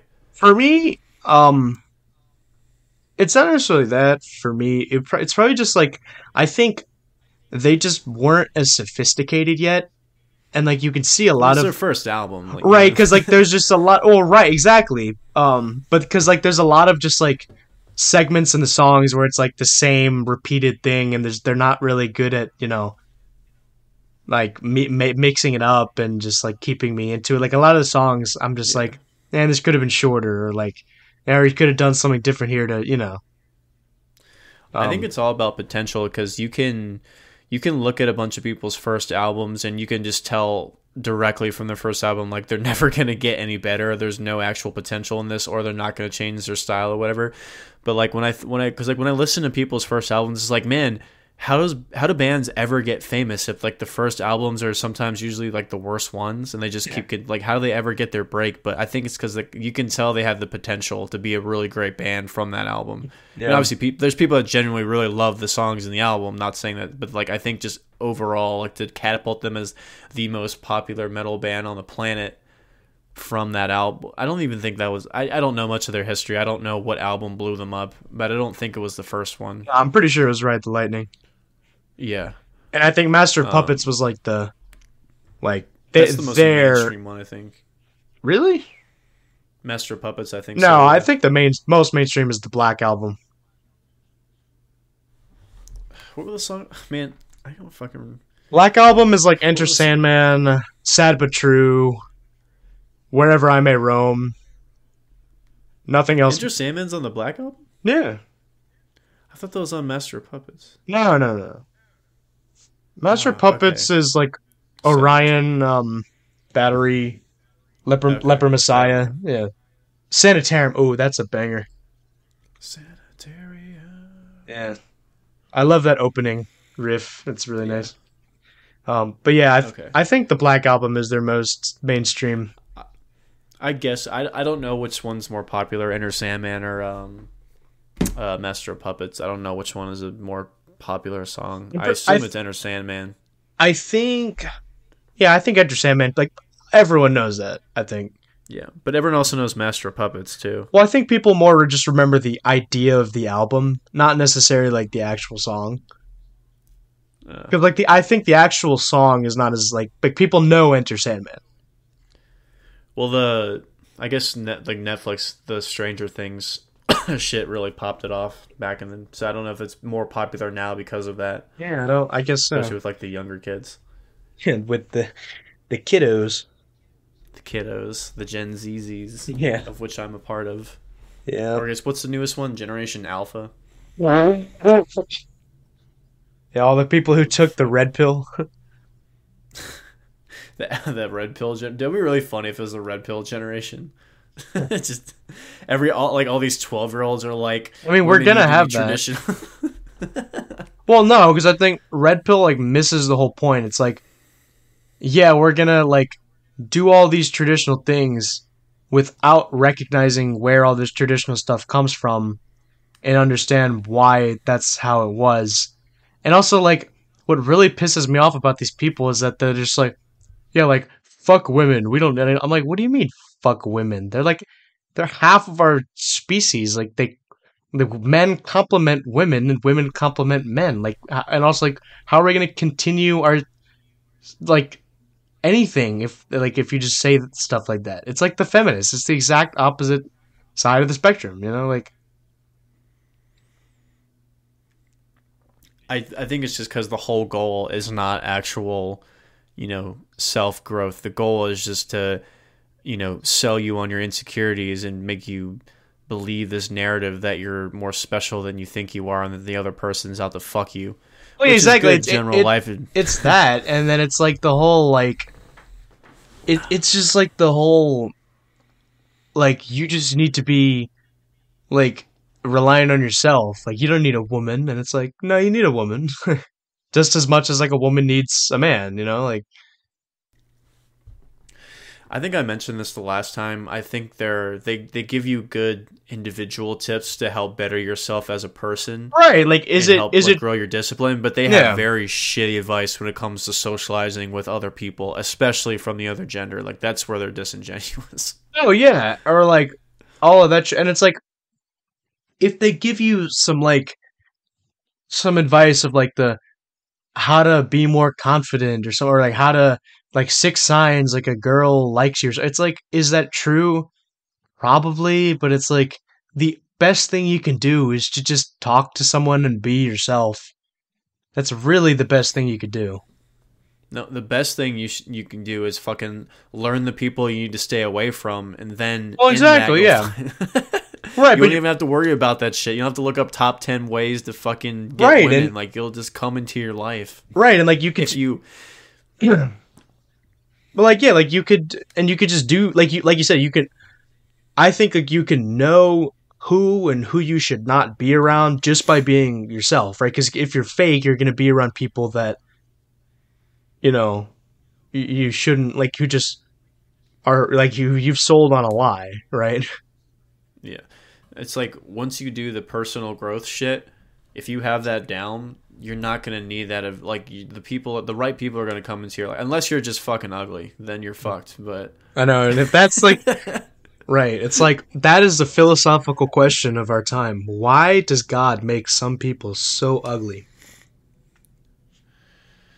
well, I think just Like like the that's just not to fair. make sure the rest of us how good we have it. I don't know. yeah. Oh. But I think like if you're ugly and you're not funny, you can be as confident as you want, but it's just life's not going to be fun, and it's unfortunate. It shouldn't be that way, but it is. Being ugly, not funny, and you're not smart is like the worst combination ever.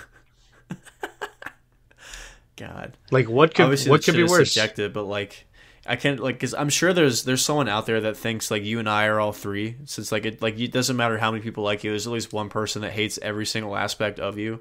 So it's like you're ugly, you're not funny, and you fucking just suck at everything in general. Oh yeah, no, I mean it's Um, like I'm pretty sure that there's a billion people who think that about me, but it's yeah. like that's not gonna stop me from doing what I'm doing.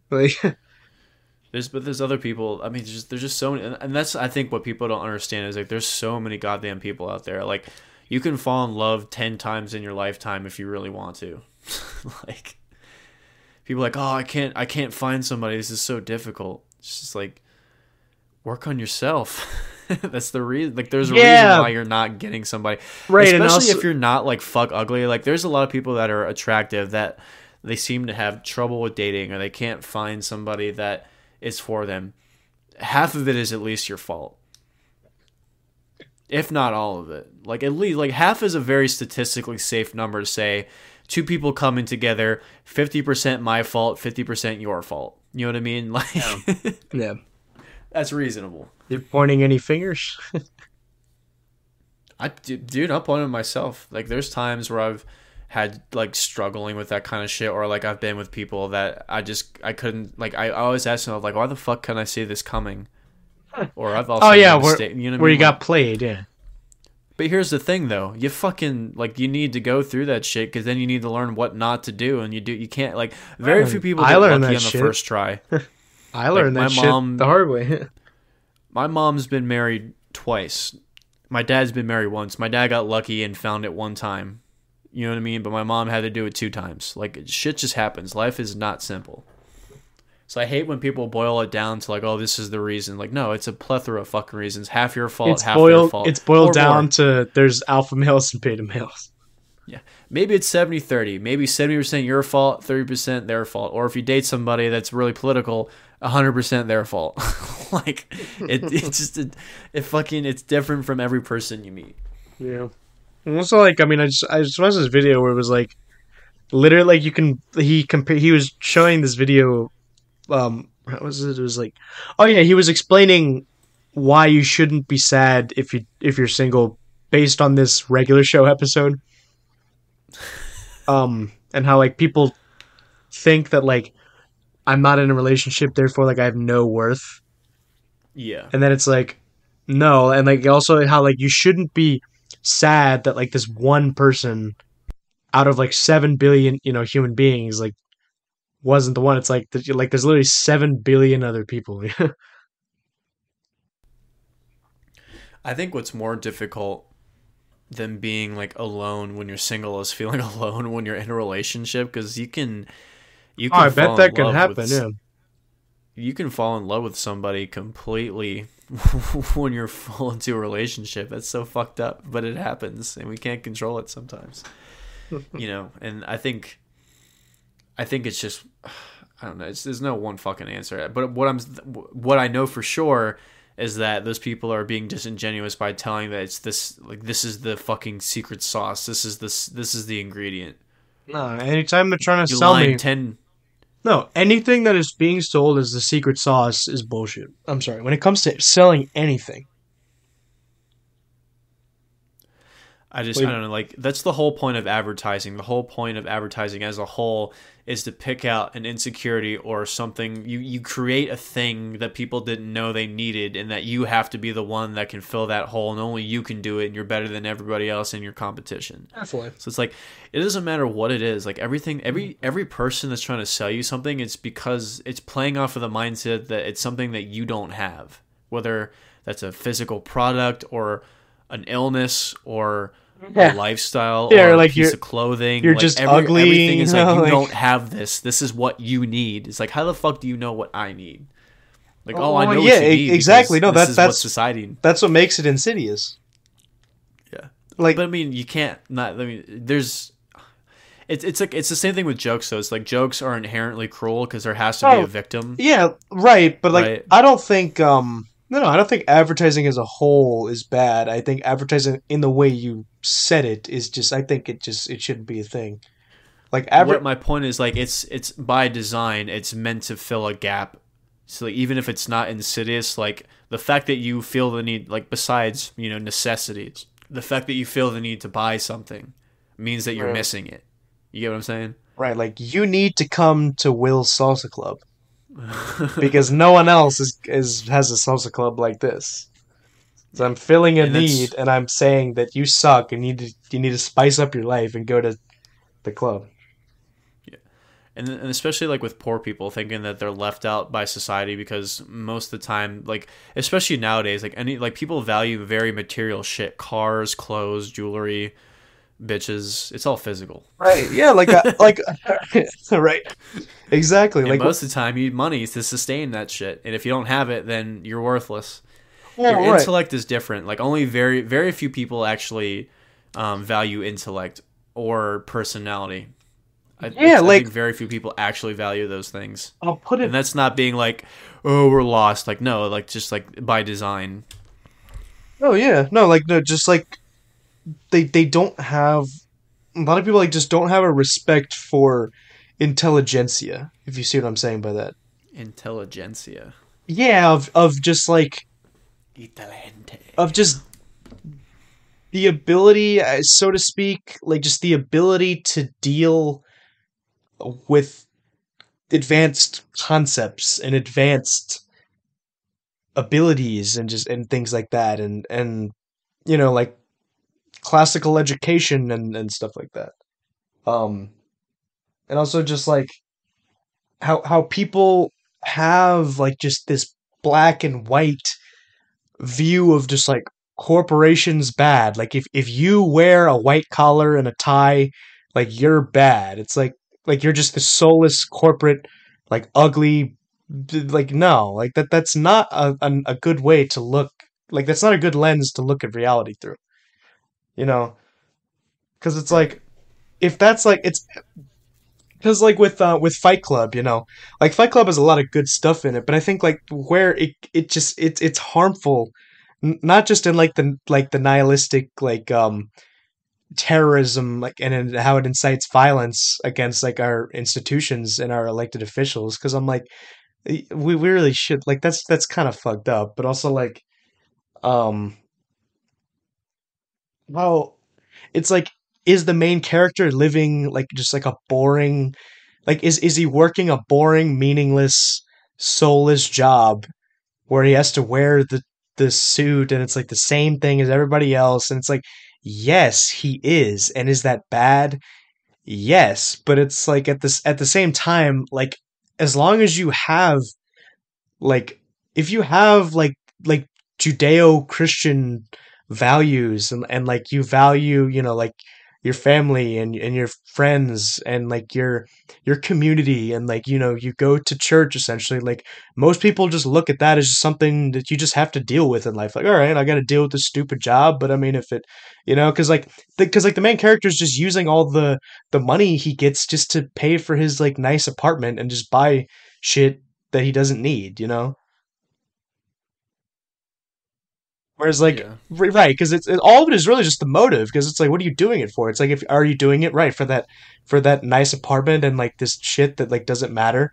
Yeah, that's pretty meaningless, and that's gonna make you feel really depressed. But it's like, and so yeah, so if you're looking at it from that perspective, yes, that is a very oppressive, like that's a very oppressive like corporate environment, I guess. But like when you look at it through the like lens of, oh, I need to go through hell for my friends and family and my community. So like this job is just it's just one of those things I have to deal with, right? So and if you do that and like that's what you're investing your money in, then like it doesn't seem all that bad anymore. Well, I think it's just with anything. If you just go into it with the right mindset, you can. Exactly, I, yeah. Because a lot of I'm people that not. are just like, oh, like we're fucked. Our society is just done. It's like, no, we're not. Like, come on. I think we'll get there eventually. I don't see any more progress to be made. Honestly, I think we've. I know we talked about it. I don't think we've reached peak innovation, but I think we've reached peak society. Like, I don't think it Peak can get like much. I don't think. peak I don't think it can get cringe. better. Yeah. Peak Yeah, peak I think stupidity. Yeah. I think we can only go worse from here, regardless of, people argue how soon our entire species is going to collapse in on itself, whether it's by a naturist force or if it's just by our own hand. But I don't think it'll get better. I think it'll just slowly keep getting worse. I don't think it'll be I think the roller coaster's over.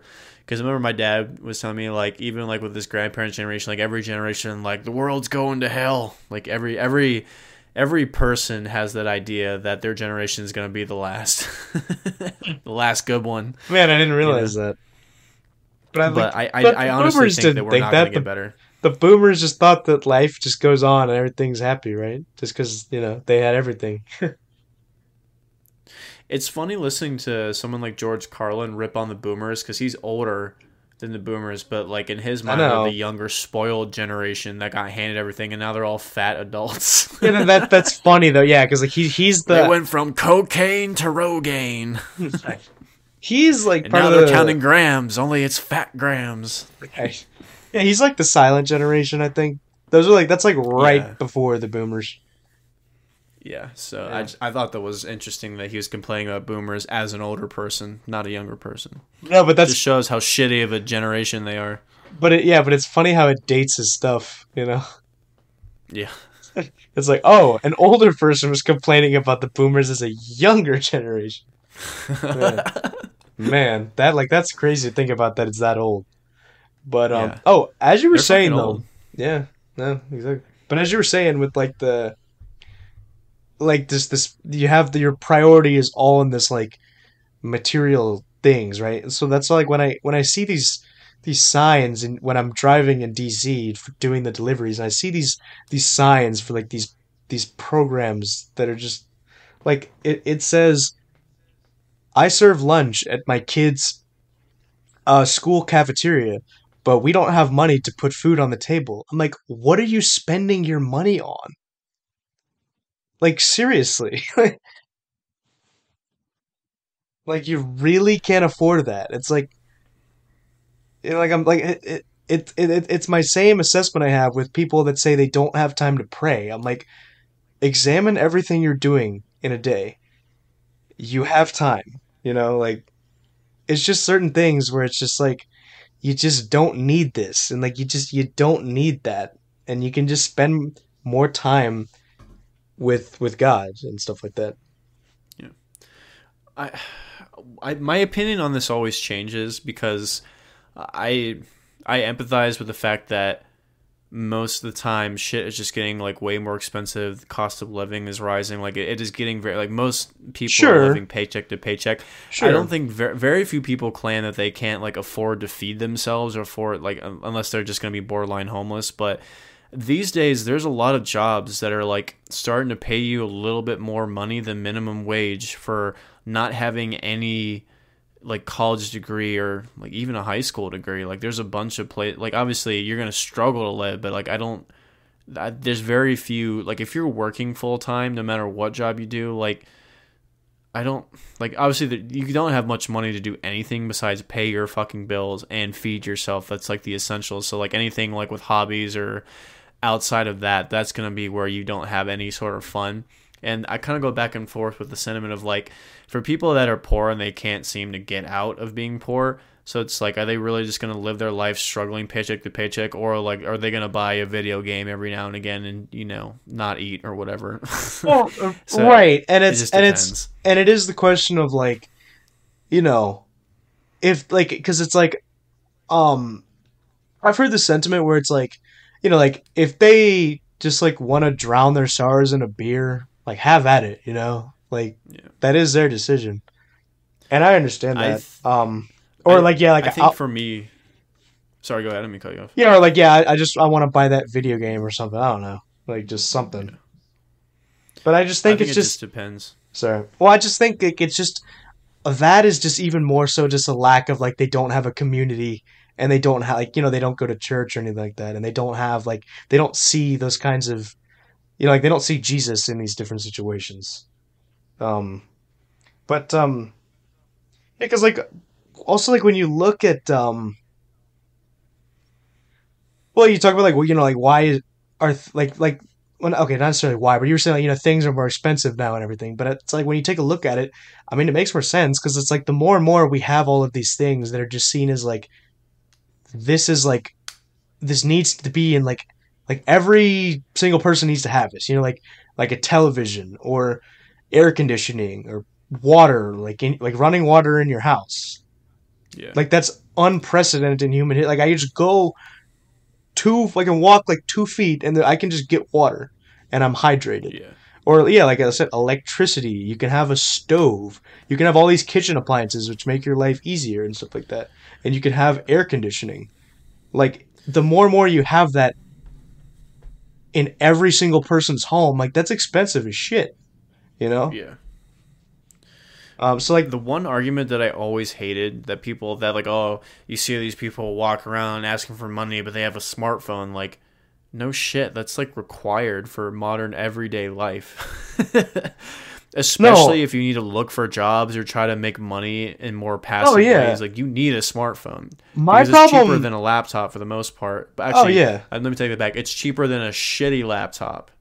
Oh Like yeah. Because like you can get a the shitty laptop, but it's not going to do you much. Like a nicer smartphone is going to do you better than a shitty laptop. Oh yeah, because your smartphone is a computer. But no, but my problem is not they have a phone. My problem would be like they're buying the new iPhone every year. You know?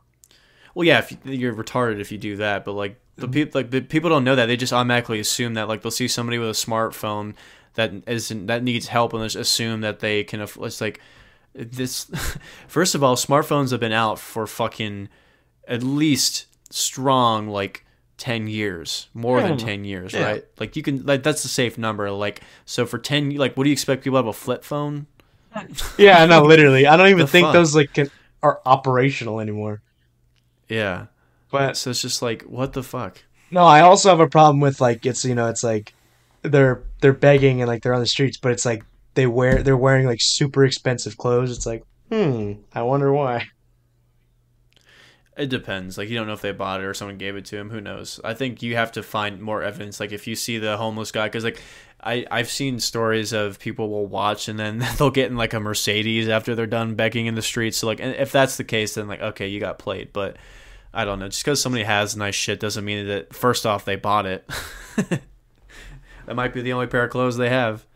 But Yeah, I don't know. exactly. So I'm like, why is that what you're spending your money on?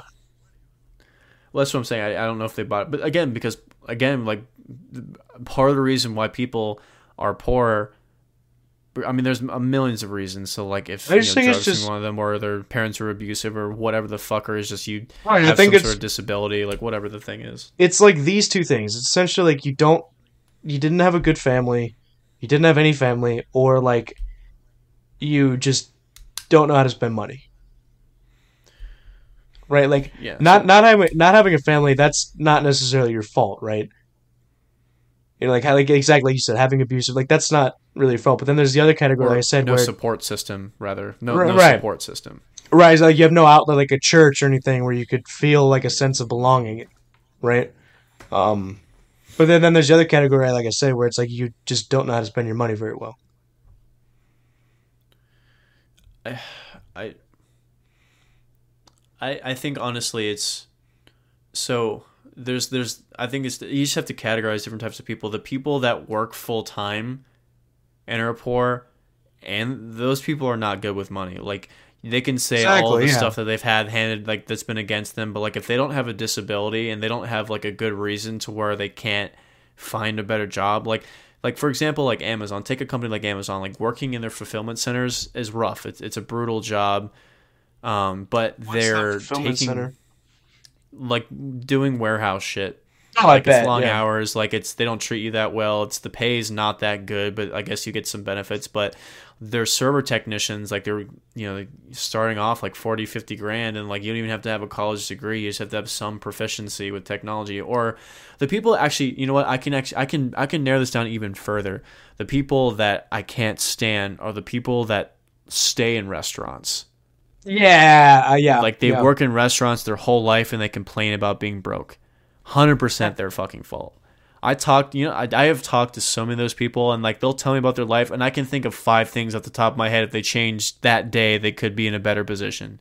All they do is drink and buy tattoos and smoke. That's like legitimately the majority of their money. You're starting to And sound they wonder like why they're broke. you're starting to sound like me. Well, that's what I'm saying. People use that argument for everybody, which isn't the case. But for people that work full time in restaurants, like when they're in their 30s and 40s, that is 100% the case. They are shit with money, and they don't want to do like they're just going to stay there forever. They have no ambition.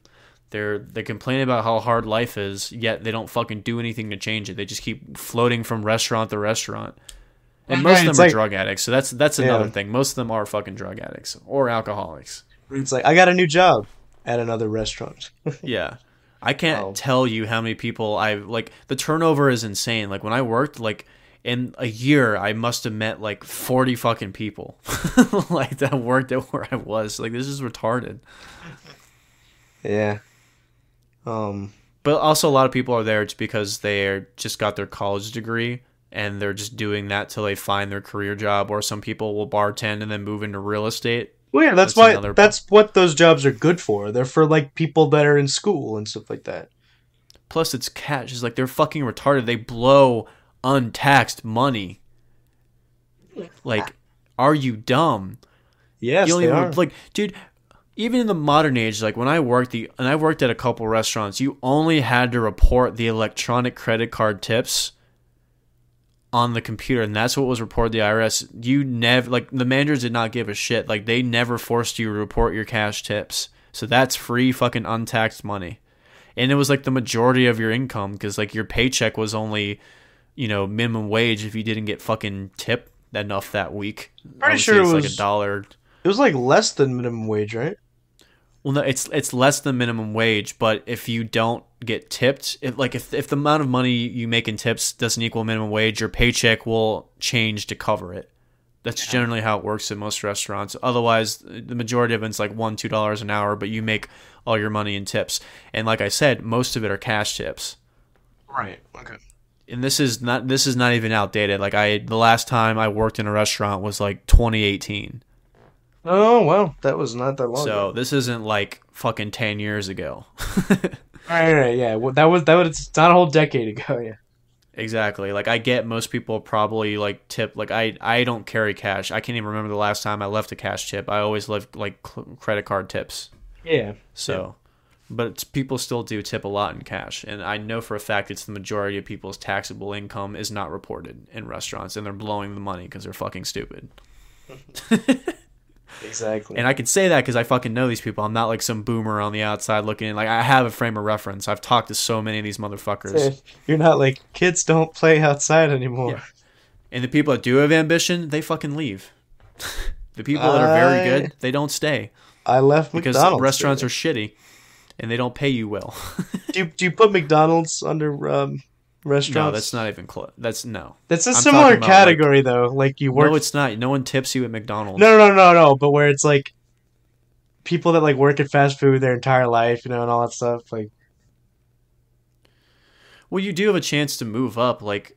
Oh, that's true. Adrian. Yeah, like Adrian's 18 and he's already a man. Like if you just have to like. That is true. Here's where I'm gonna lose a lot of people, because I generally am empathetic and I will like usually help people around me. Like I do a lot of charitable stuff, and not just like donating money. Like I donate my time. A lot of time I help people fix and build things. I'll donate toys. We'll go around and deliver. Like I do a bunch of shit. And I've always helped out my parents move shit, or my friends. Like I'm always there for people doing things. Like I'm not a cold-hearted person, but there are just some people that are useless, and they're going to stay that way, but they're going to be the loudest that complain about it, and they're going to overcrowd the people that genuinely do need help, and they can't get out of their situation because of other factors, like I said, disability, mental illness, whatever the fuck have you, or they have mountains of medical debt that it's just fucking ruined their life and their credit. So like there's a bunch of, and like I said, the fact that everything's getting more expensive, inflation's not keeping up with wages, like there's a bunch of reasons for people to stay poor in this country, but there's also millions of ways to move up. Like I don't have a college degree, I dropped out, but I have hard work and ambition. I really have a passion for what I'm doing, and it's working. I'm not content with where I'm at, so that's why I'm able to move up, and I don't have a fucking college degree. Right, and another thing, like I must add, is like you're a very presentable person, right? Like you look like you take care of yourself. Like you don't look like a bum. You dress nicely, you know. I mean, you don't dress like me, but I'm not Well, saying I'm I'm not not gonna saying wear a I fucking dress right. shirt like working on shit. I'm gonna get dust and all that other bullshit Well, everywhere. right, exactly. I know that, but also I'm saying like I'm not saying I dress I have better. suits, motherfucker. Don't judge me. Right, exactly. I'm not saying I dress better. Like I dress like that because I'm better than you. I just say like you're just No, not wearing I get as it. nice Yeah, of the clothes. Yeah, I understand what you're. Yeah, like on a Saturday morning, I'm just yep. yeah. I'm gonna wear my vest. Yeah, you and my girlfriend will agree. So I'm gonna get right. I'm gonna get one of those like one of those hats. which ones? What do you call it? They're like those hats you get on Peter Christian. Do you know that? Are you familiar with that? No, They're like really British. Um, like a top hat, no, they're not a top hat. They're like those kind of like fedora, cab hat. they're those kind of like no, like they're I don't even know how to describe like what they're kind of they're not tweed. They're like let me see. A straw hat, Peter boating Christian hat. hat. Maybe a boating hat. Let me see. Sailor's cap. Ah, yeah. Um, the tweed flat caps. You You know, just look like like a dick if you wear those. exactly. Well, no, I'm just kidding. Because I don't like to come across as a dick, but I don't know. or like Point the being, the baker's hats. Do you know what I'm talking about? Like all those stuff. They're, yeah. I, I'm The I point being, I need to get one of there those. are. You should. There are a bunch of different ways that you can help your situation, and unfortunately, even like when it's not people's fault, like you have to make sacrifices. Like there's millions of things that I would like to buy that I think that would help me, but I can't because I can't fucking afford it, and I'm not gonna put myself into mountains of debt just because I want it.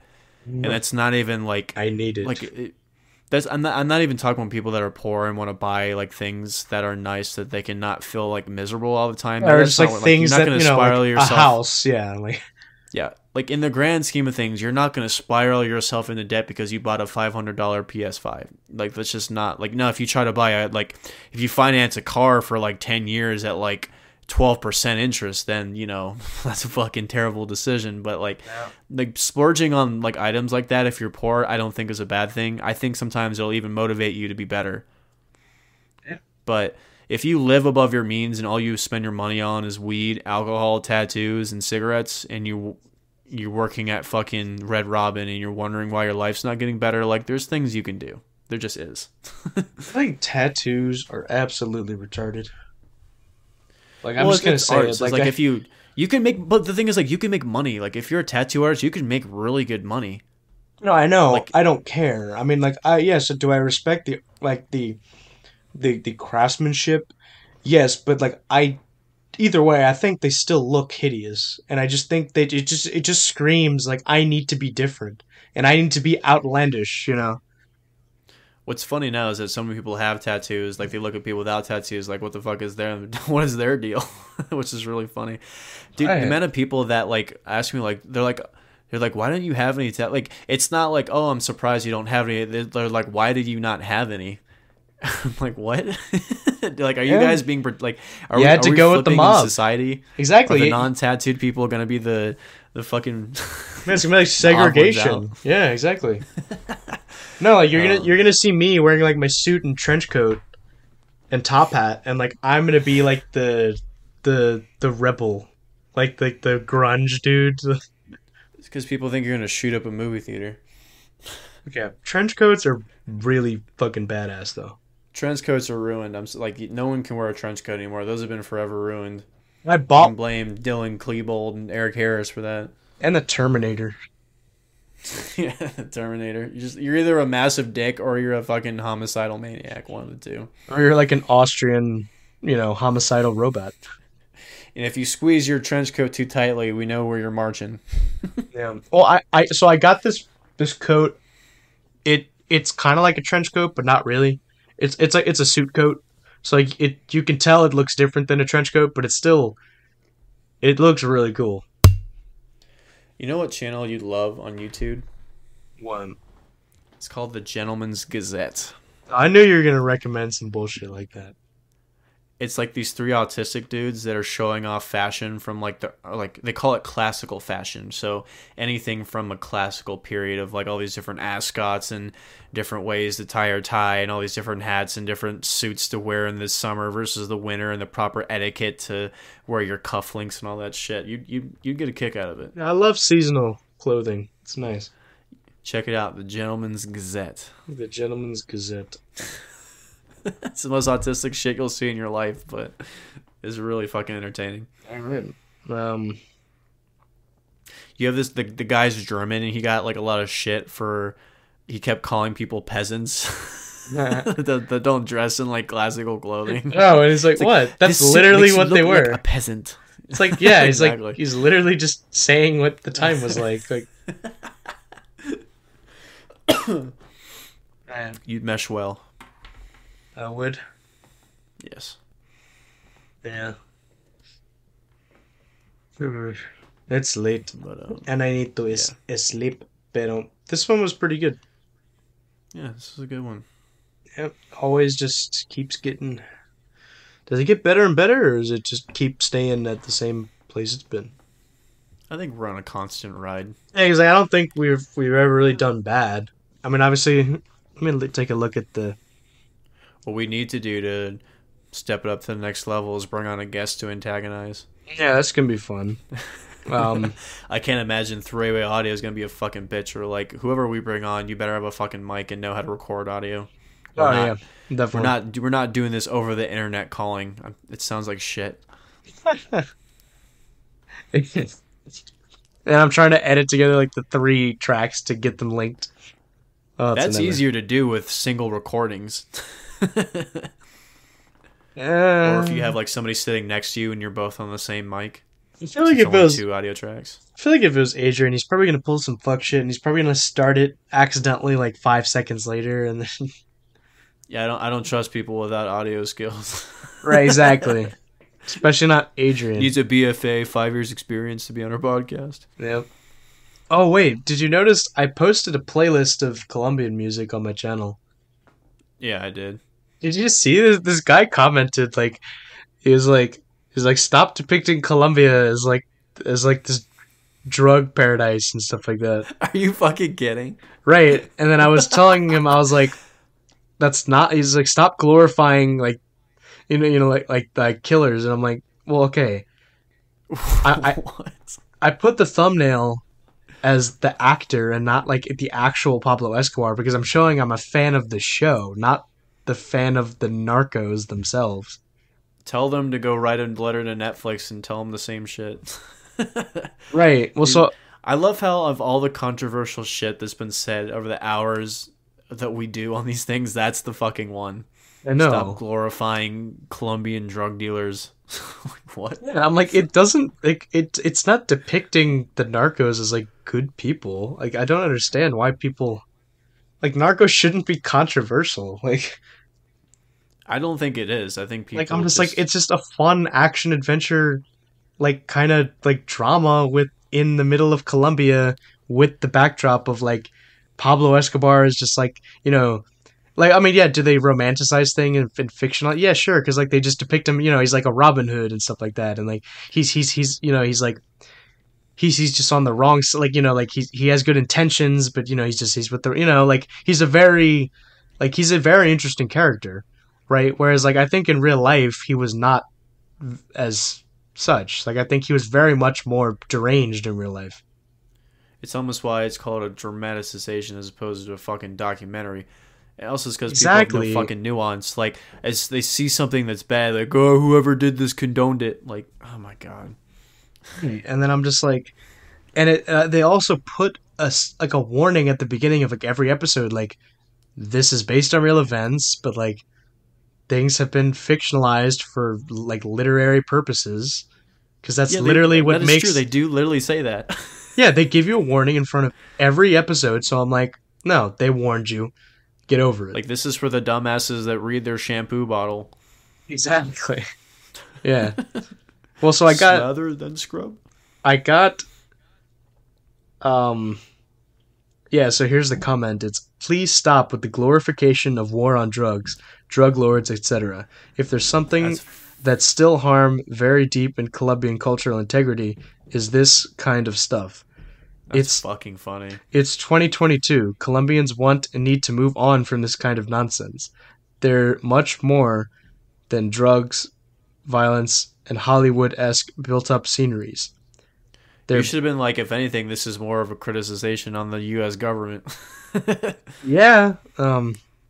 Well, also like the collusion of like literally the government of the host country being like in cahoots with the narcos. Dude, I'm imagining like you picking like the compilation of the greatest American dad scenes, and some of the comments like, I really don't like how you glorify the CIA. Oh wait, I wasn't finished with the Fuck up. comment though. Uh-oh. He It's war. says, okay, so they need more than Hollywood-esque built-up sceneries. They're brave, beautiful people that deserve so much better than this vague and bitter depiction. Enjoy the music, the art, go beyond superficiality. Put the images of the composers, the mountains, the beaches, the diversity hidden behind the cliche.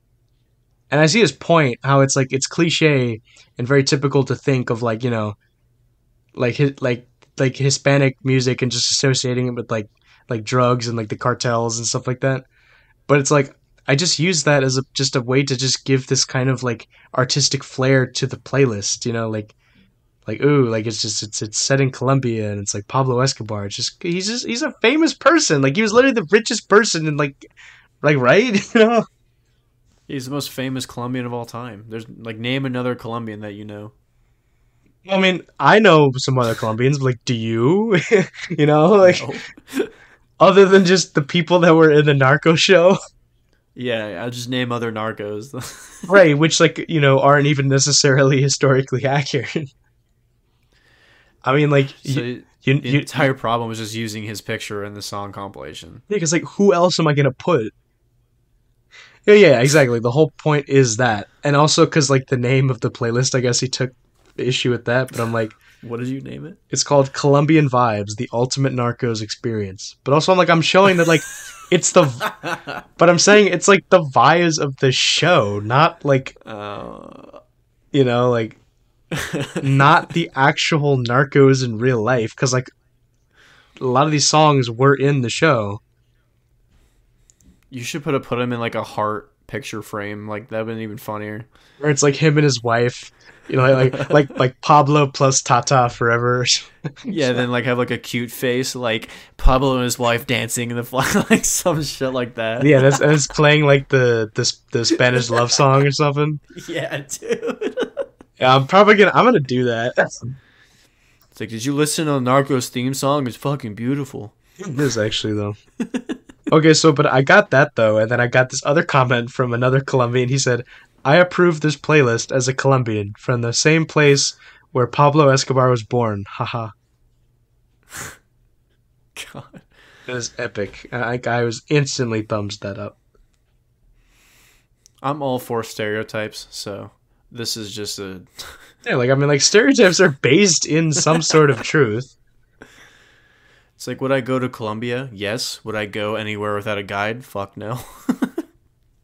It got a lot better though, until they just elected this fucking socialist. But whatever. They're not Venezuela, I'll say that. It might become Venezuela. You never know. Because that's the problem with Fuck. these countries is that like they could get fined, and then it's like in the next 20 years, we're going back to you know.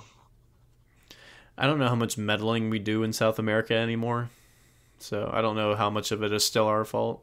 I mean, I don't know how much we meddle everywhere, just because we're the most like influential and important country worldwide. Like we're literally We do. everywhere. I know, it's really fucking annoying. Like, can we? I just want to live a day without everybody not wanting to kill us. Oh yeah, like exactly. I think foreign aid is just stupid. Yeah. Like it's just that's not our business essentially. And it's like, are we Foreign aid's the only reason why it's dumb is because it could potentially start a fucking war, which is really stupid. exactly? And also, it's like, are we helping these people? It's like yes, but No, it's like, well, it's no, I not mean, a. It's not. no, but It's even not helping. no, but even if you are, it's like people just make money off of it. Like they're not doing it, and also that, and it's like why don't you just focus on like our own country, like in our own people? Yeah. You know, like why do you need to send like $1 billion to Ukraine? Like what? Why? We should not even be anywhere Exactly, near that like you fucking said, it conflict. literally just caused a war. Like Because like Ukraine's not like again the government, not the fucking people. Like they're not a government you want to help. no, they're like I said, they're a kleptocracy. And I don't even want to Hmm. entertain the idea of what would happen if we went to war with Russia. Like I can't imagine how many people would die. Klep. I'm looking And up the. fucking, I feel like at least 1 billion people would probably die. I'm looking at the. Oh yeah, definitely. Sorry, I was looking up. I wanted to see what the Google definition of kleptocracy is because Just steal everything. I know what it is. Okay, it says in a yes, okay. Because Ah yes, I feel like Google. okay, I feel like I explained it, but not well enough. So it is because a lot of people are confused when I say that term. So according to Wikipedia, in a kleptocracy, corrupt politicians enrich themselves secretly outside the rule of law through kickbacks. That's literally everyone though. Well, I hadn't finished. Kickbacks, bribes, and special favors, or they simply direct state funds to themselves and their associates. Also, kleptocrats Literally everyone. also kleptocrats often export much of their profits to foreign nations in anticipation of Literally losing power. everyone. Right. So we're in a kleptocratic state.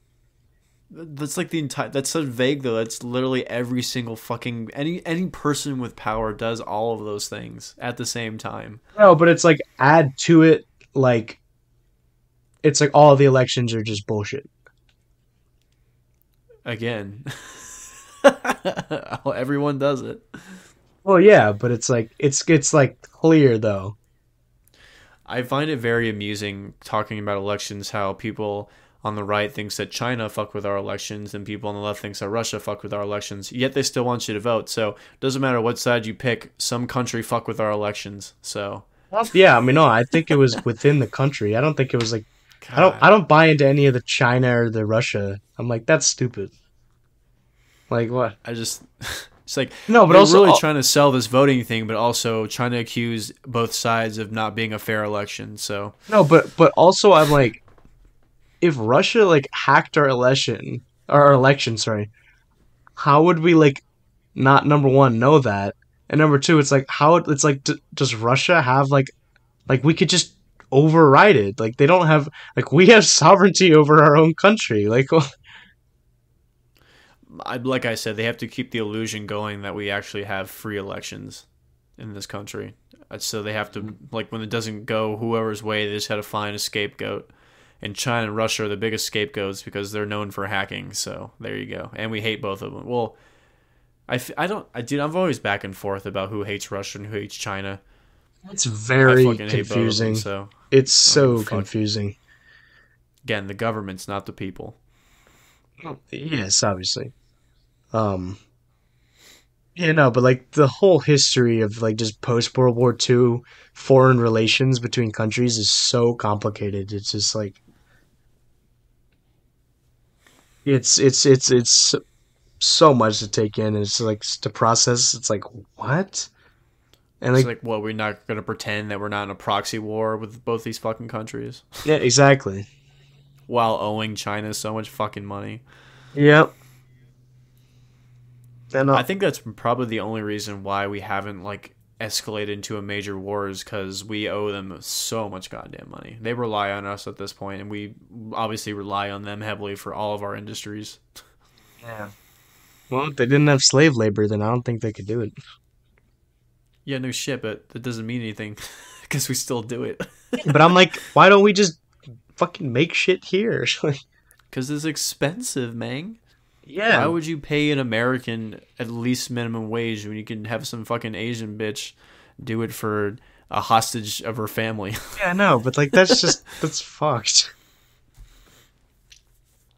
I don't know, like